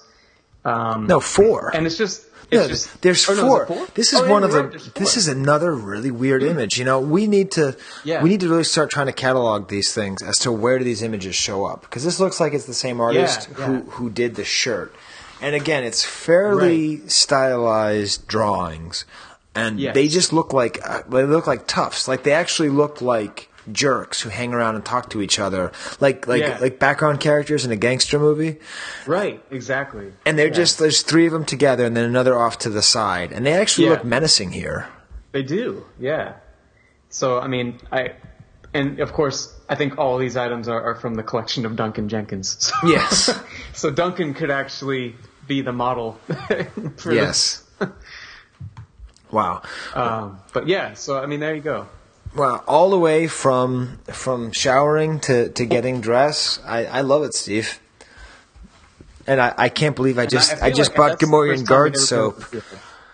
Steve, you got to tell me to just close eBay when I am doing the podcast. But I think it'll be worth it. Well, especially when you get to the Unloved segment, because that's when you can really get into some trouble. Absolutely, because I just bought Gamorrean Guard soap. And why did I go in that whole thing about... You know why? Because it's like you never realize how gross a bar of soap is until you're using a Gamorrean Guard. That is absolutely right. Yeah. All right. Well, Steve, you also have a vintage vocab.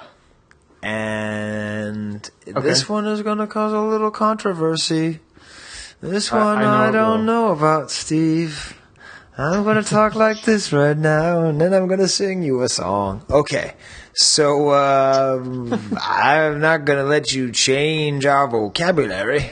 Let them folks change our vocabulary. Change our vocabulary. Saphora, Frosty, MIB, MOJ, CMYKUC. It's vintage.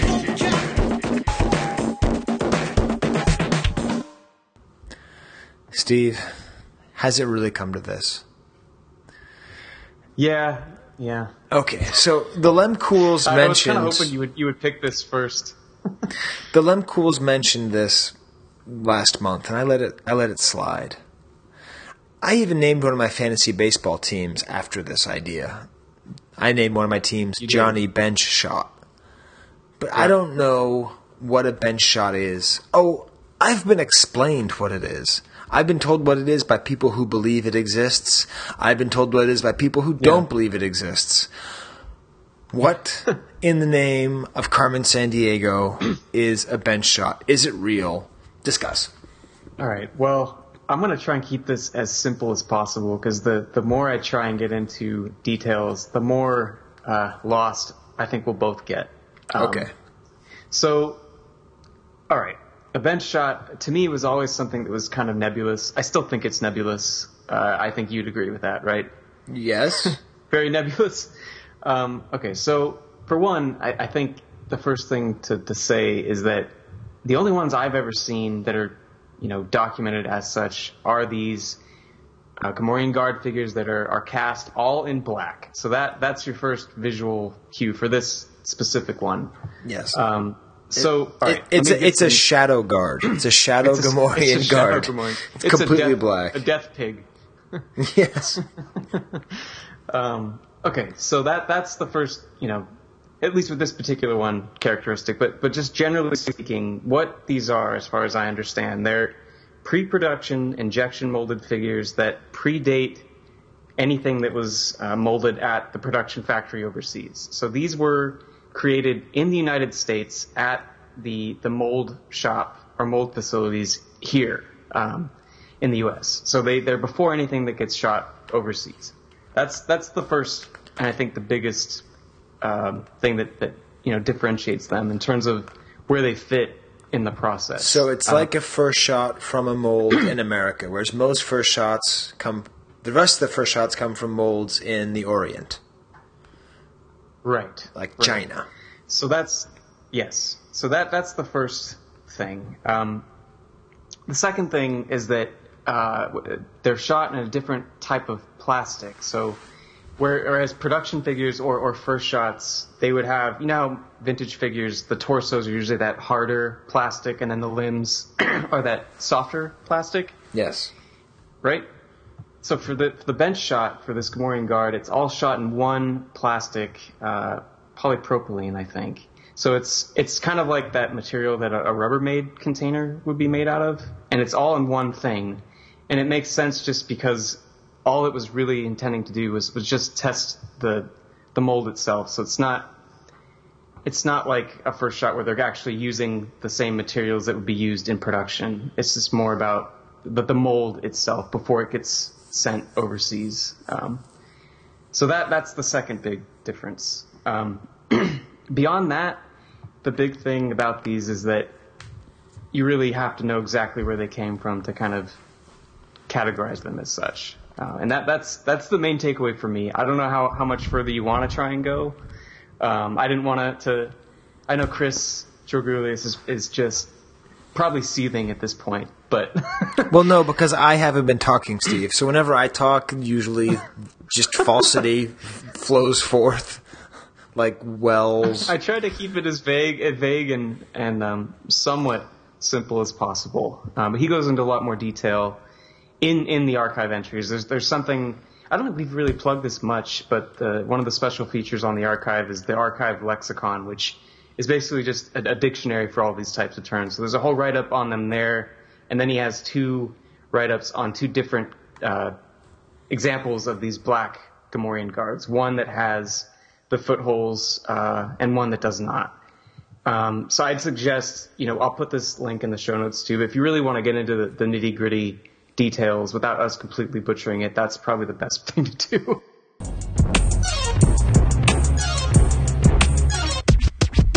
$1 Vlix. Market Watch. Okay, so like always, lightning quick. Brisbane Mike came through with some Gamorrean Guard auctions. He told me that there wasn't a whole lot of late, but he did send me a few, and I thought we'd do 3 kind of standouts, at least for me. So can I just tell you, Brisbane Mike is the person I want to meet the most, in the entire world. Yeah, absolutely. I mean, I hope he's coming to Orlando. I really, really do. Can we do a GoFundMe or GoFund yourself to get Mike here? To get Brisbane Mike here. I've never met the guy. He's been working like a dog for our podcast for 4 or 5 years. I don't even know how long. No, it's yeah. It's just, I mean, if they're like, hey, George Lucas is in the next room and Brisbane Mike is in the next one, I'd be like, listen, GL, you're great and everything, but, what have you done for me lately? All right, so we're ready. All right. So once again, I have to be within $50 for production, for domestic. Okay. Yeah, I think these 3 they're all productions, so keep that in mind. Okay. So first we have a 65A carded figure, graded AFA 85. It's unpunched, but it is slightly yellow, so I think it has the yellow designation. Steve, I'm going to do the thing of where I'm not going to answer you again. Okay. Because we're not going to get into a ton of feedback, except for the fact that I'm pretty sure we said that Leia Bouche debuted on a 65B back. Oh, you're right. I know what you're talking about. Yeah. Okay. So the Ewoks did debut on the 65A back. Which, yeah, doesn't make much sense, but they did. Right. And we just sort of didn't think about it. So we're still in the realm of figures that debuted on the 65A back, like the Gamorrean Guard, which, not for nothing, but the 65 back run of figures is like absolutely astounding. Yeah. Yeah. I mean, these are great. Like such a great. I mean, not since the first 20, but I mean the first 12. I don't know. You had some duds in there, but it's really an impressive run. I guess we aren't. I guess we aren't at the end yet. But who have we had so far at 65 back debut? We've had Nien Nub, Akbar. We haven't done Nien Nub yet. Oh yeah, right. Okay, we've had Akbar, Luke Jedi, Leia Bouche, Gamorrean Guard. These are great. Yep. Okay. Yeah. So 65 back debut, yellow. Yep. Of course, most Gamorrean Guards are yellowed because that's a lot of plastic. It is a lot of plastic. And this one isn't that bad. It's like one of those cases where you can only really tell on the seal. That's where you can tell. Okay. Otherwise, if you kind of just looked at it, it looks quite good. Pig seal. And you said it's AFA'd? It is. It's AFA 85 with the yellow Y. I'm going to guess 162 American dollars. 111.50. Did I make it within 50? Like just on the cusp. No way. I am out by like 48 cents. Yeah, by like 50 cents. If I just said 150, which is what I was thinking, I would have been in. You would have had it. But hey, it's good. At least it was on the lower end, right? I mean, So $111? $111. Yeah, that's not too bad. Still, yeah, but it's man. All right, I'm just thinking back when. No, wait, AFA 75? No, 85. So 85. Whatever. It's still a Jedi 65 back, but it is really nice. So yeah, 111.50 for a 65A Gamorrean Guard. All right, you ready for number 2? Of course. I'm 0 for 1. Okay.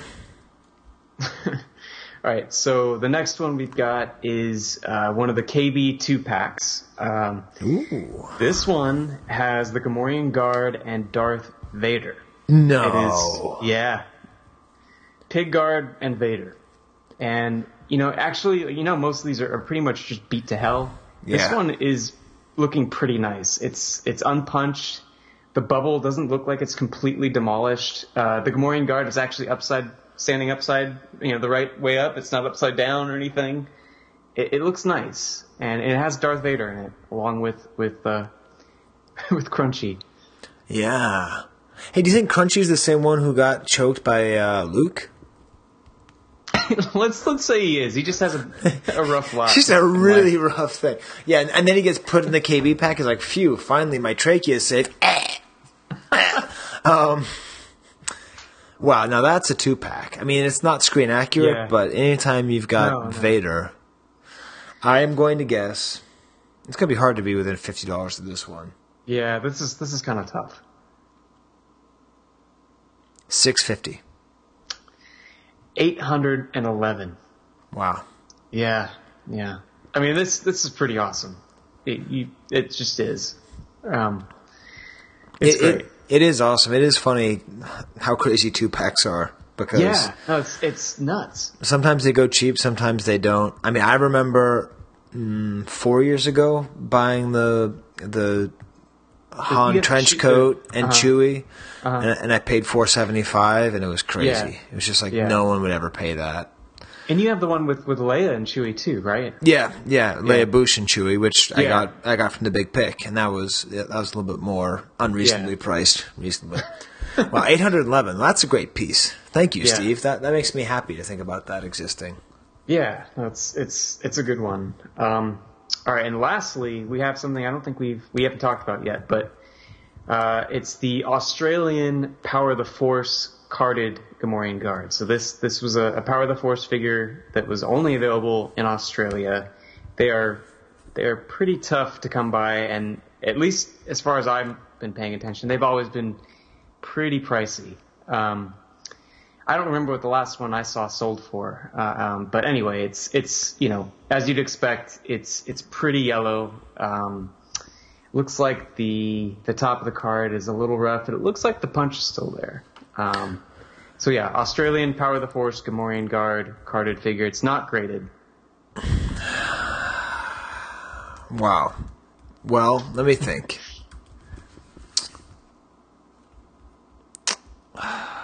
It's tough. Yeah. It's tough because it's a super rare figure. People get really excited about it. I'm pretty sure, actually, I remember on the Imperial Commissary, Mike showing off that he got one. Oh, I know. 'Cause he was saying he got the whole run, right? Yeah, I know that he has. I know that he has like the horns that pop up a lot and like break through, and so that's a problem. Ah, right. Yeah. So it's hard to get one where there's no broken bubble. Yeah, I mean this one it doesn't seem to. It doesn't have a picture of the top. Unpunched card, bubble is perfect, though yellowed. So yeah, it shouldn't have that problem. Okay, I'm going to say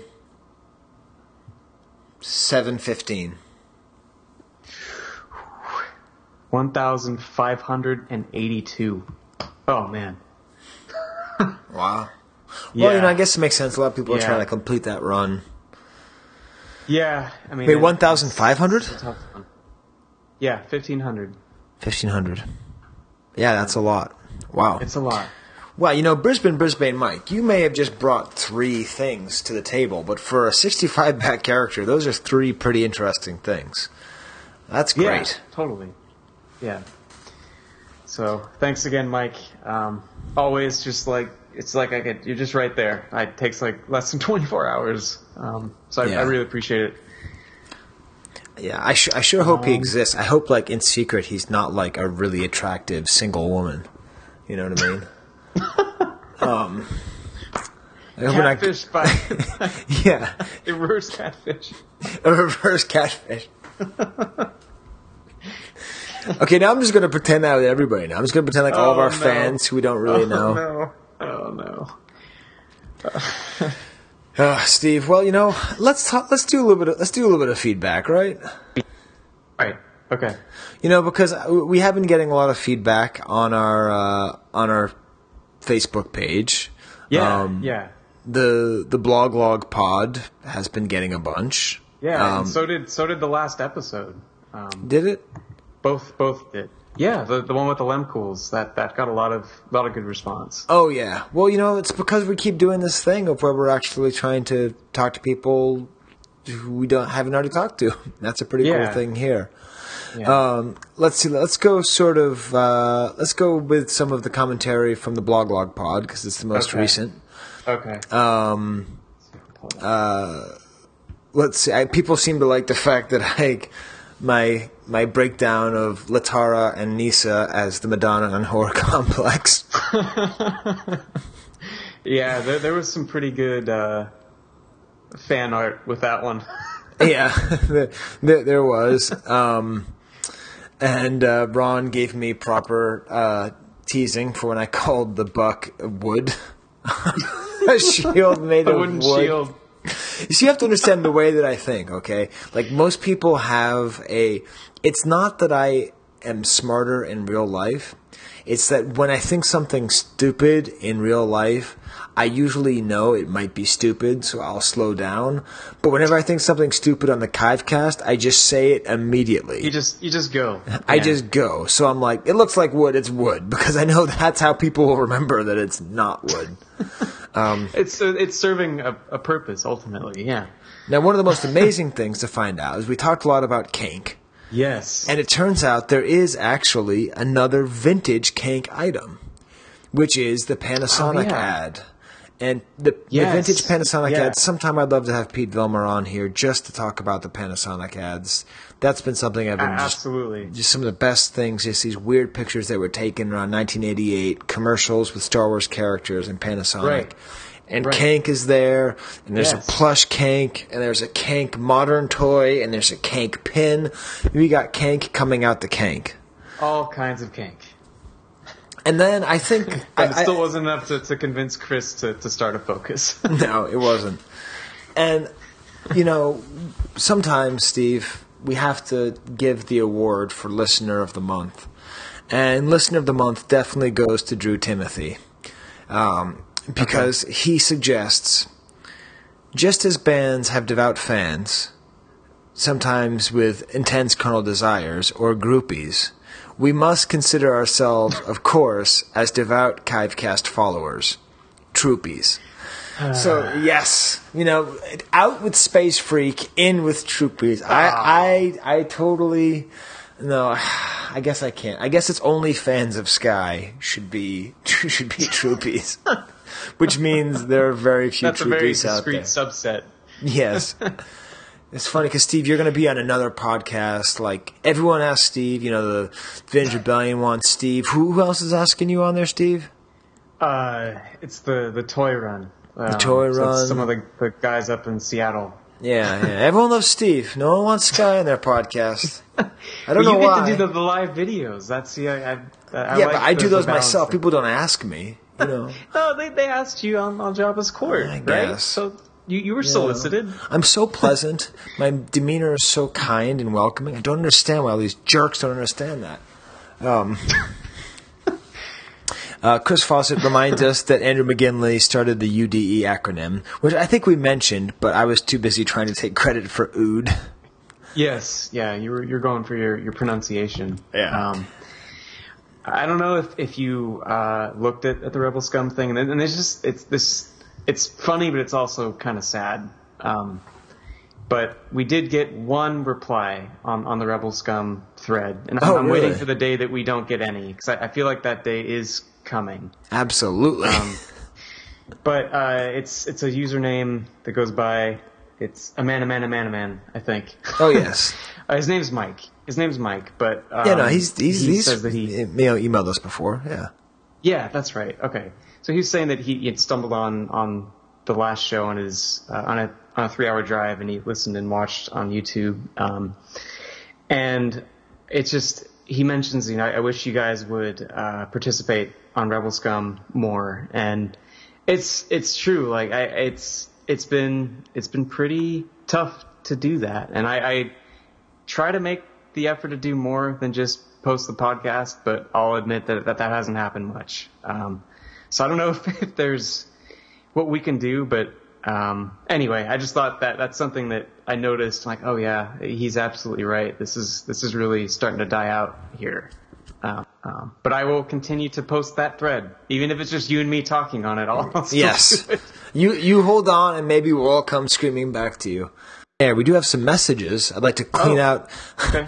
Skye cleans out the inbox. Okay, good old Robert Owls listened to 76 and 77. All right.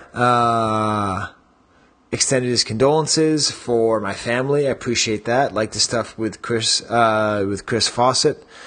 So that's all of the emails that we have from this year. Going back, Mark Sanders emailed me in September saying that the press release for the upcoming Rogue One movie product identified the U-Wing and TIE Striker as iconic. Not sure if it can be iconic if it's never been seen. And he said he'd like to be on the show. Oh my goodness. Well, we did say we wanted to talk to people. He said he's been listening to it for a long time. And, wow. All right. Well, Steve, let's do that. Yeah. Let's interview Mark Sanders. Okay, you just... Well, don't email us again. Get on our Facebook page. Get on our Facebook page or something. We'll try and remember that. Steve, can you put that down in your notes for 81? I will do that now. Okay. Mark Sanders, right? Yes. Because he said he wanted to be on the show, and why not? Oh, my God, Steve. So, I've been dating the same woman for the last 3 years, and it's been going great? Yes. It's been going great. While I was starting to date her, I was, like before we were serious, I was also like doing G-chat with this kind of hot train wreck from Buffalo. And you never told me about this. yeah. No, it's actually funny because I described her to my brother, and he's like, I don't know her first name, but I know her last name, Akbar, because like there are so many warning signals. Yeah, she was like, they just turned off my power in my apartment, and I broke up with the guy who I was sleeping with for 3 years, even though he was married. I was like, really? I'm coming over. We never met or anything. It never went anywhere. But she's the only person on the little left of my Gmail that it indicates if she's here. And like she's online right now, and I haven't talked to her in 3 years. So it's just very funny whenever I go to. Yep, it's still the same picture. You check the Cast email address. Yeah, and it's like, oh, I remember her. Phew, that would have not been a 3-year successful relationship. So cool. Well, thank you for your patience, unless you don't listen to the show anymore and you're super duper angry. Let's see. So going through the inbox, Steve, this is kind of fun, isn't it? Yeah, I like it. This has always been nice for me because particularly when you don't send them to me beforehand, because it's just a complete surprise. Yeah.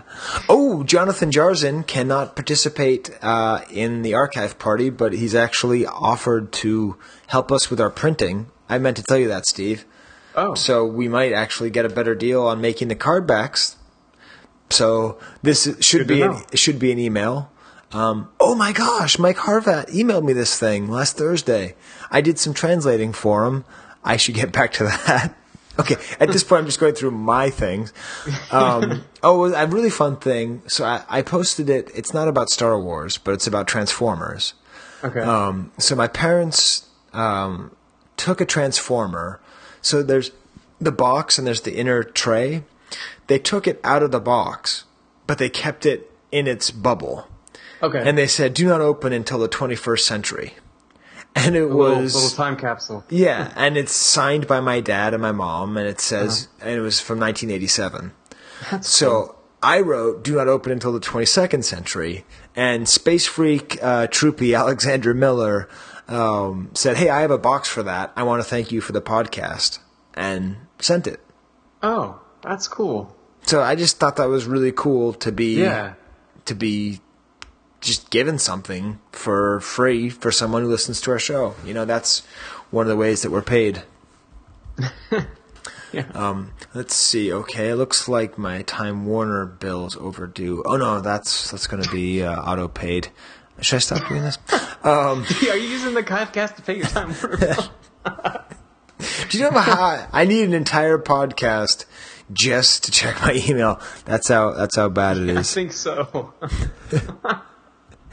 Did I ever play that awesome Sabritos commercial that we got? Yeah. We did. So I did remember to play that from James Ackland. I'm pretty sure you did. Yes. Okay, good. It's weird that his name is James Ackland and he's from New Zealand, and I think there's a part of New Zealand called Auckland, right? That'd be like, my name is George Cleveland.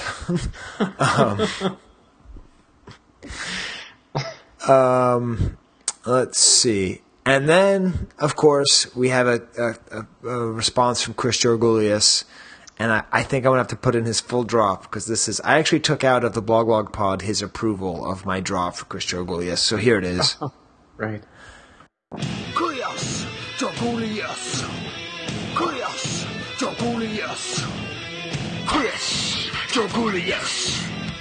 Chris Georgoulias. Yeah. Chris G, yeah! I've got 2 Pokemon, and you've got none. Choose, you lose. Yeah! Go take pictures of my collection, yeah! Here it is, his response to the EP crib. Crib? Q? In a manufacturing facility, or factory, they keep spare tools, drill bits, tape measures, etc. in the tool crib. Mm-hmm. Also what I call my underpants. Never heard the term before, but his explanation of EP crib as it relates to engineering, makes total sense. They'd need a storage location for their engineering's own parts, EP among other things, and use. It would be separated like that, surely gates or otherwise locked off, because they'd still be in the development stages and need access to their parts, and they wouldn't want others to take them at will. On top of that, it sounds like they did their testing right there. Engineers at companies often do their own quick, rogue, and informal testing. Some of it could have been more official in capacity as well. So there is Chris Jorgulius jumping in on last month's vintage vocab of EP Grid. Yep. Awesome. Hoo-wee, Steve, that was a lot of feedback. Yeah, definitely the most we've had in a while. So hey, that's good. Yeah, awesome. Well, definitely. Wait, I'm going to respond. I'm actually going to respond to Mark Sanders right now. Hi, Mark. Thanks for the email. I am typing it whilst recording episode 80. Let's get you on 81. Thanks for your patience. Wampa wamp. Well, I'll say wampa wamper. I'll throw an R there at the end. Sky and send. And that, my friends, is how you respond to an email. Now, what should I say to that poet from Buffalo? Okay, I'll just close out here. Yeah, don't stay in the Gmail too much longer. I won't. That is, man. Things are going really great, man. I gotta say, it's good. Yeah, things are going well. All right, Steve. Well, the next episode will be another Blog Pod with you and a great producer, David and Scott. Scott should hopefully be able to join us as well. Oh, right. So one of the producers of Pop Culture Quest. Yeah. Excellent. Yeah. So that'll be a lot of fun. And then episode 81. Is there any more people who we don't know about who we want to... You know what? I was going to say, when you mentioned that one, I feel like there might be another one or two that we've been meaning to get to in the Facebook messages. I'm writing a mental note to myself right now. Oh, are you? To go back and check those. Yeah, I think there might be another one or two. So sorry, guys. You can't all be as lucky as was it Mark? It's Mark. Yes. Yes. That's Mark. Can't all be as lucky as the guy I just wrote an email to and immediately forgot who I wrote to. Yeah. Well, maybe we can have kind of a catch-up episode. I don't know who the character is. Steve, who's the next episode? We got another guard. So that's the first hint. I think you can probably get it, right? Lando? The Emperor's Royal Guard. So that's a pretty sweet figure. You're onto something when it's a good lineup. We got a good run going for a while here. Wow. Emperor's Royal Guard. Another one of the... You know what I'm realizing, Steve? The 65 back must have been the ones that I bought the most of. Like, I must have been right there. Maybe when the movie came out, my parents took me to Ben Franklin or something, or Zayas, or And in Hope, or Mr. Big's Toyland on Moody Street in Waltham. Because, I mean, of all the figures I've thought about focusing on out of nostalgia, it's been Leia Bouche, Emperor's Royal Guard, Gamorrean Guard, Biker Scout, you know. Yeah. It's a good lineup. So it'll be fun to get into another one. Yeah, it will be. And of course, by the time you listen to this, I'm sure the archive party tickets have already sold out. So you're too late, losers. Way to hate puppies. I hope. Oh, wait a minute. Unless it isn't sold out, in which case go to the Chive Cast. Whatever. Otherwise, please do. Yeah, go to the archive blog. That's where the tickets can be found. And hope to see you there. All right, sounds good. Well then, in that case, Steve, Wampa Wampa. Adios. With his colorful Star Wars picture display set and certificate.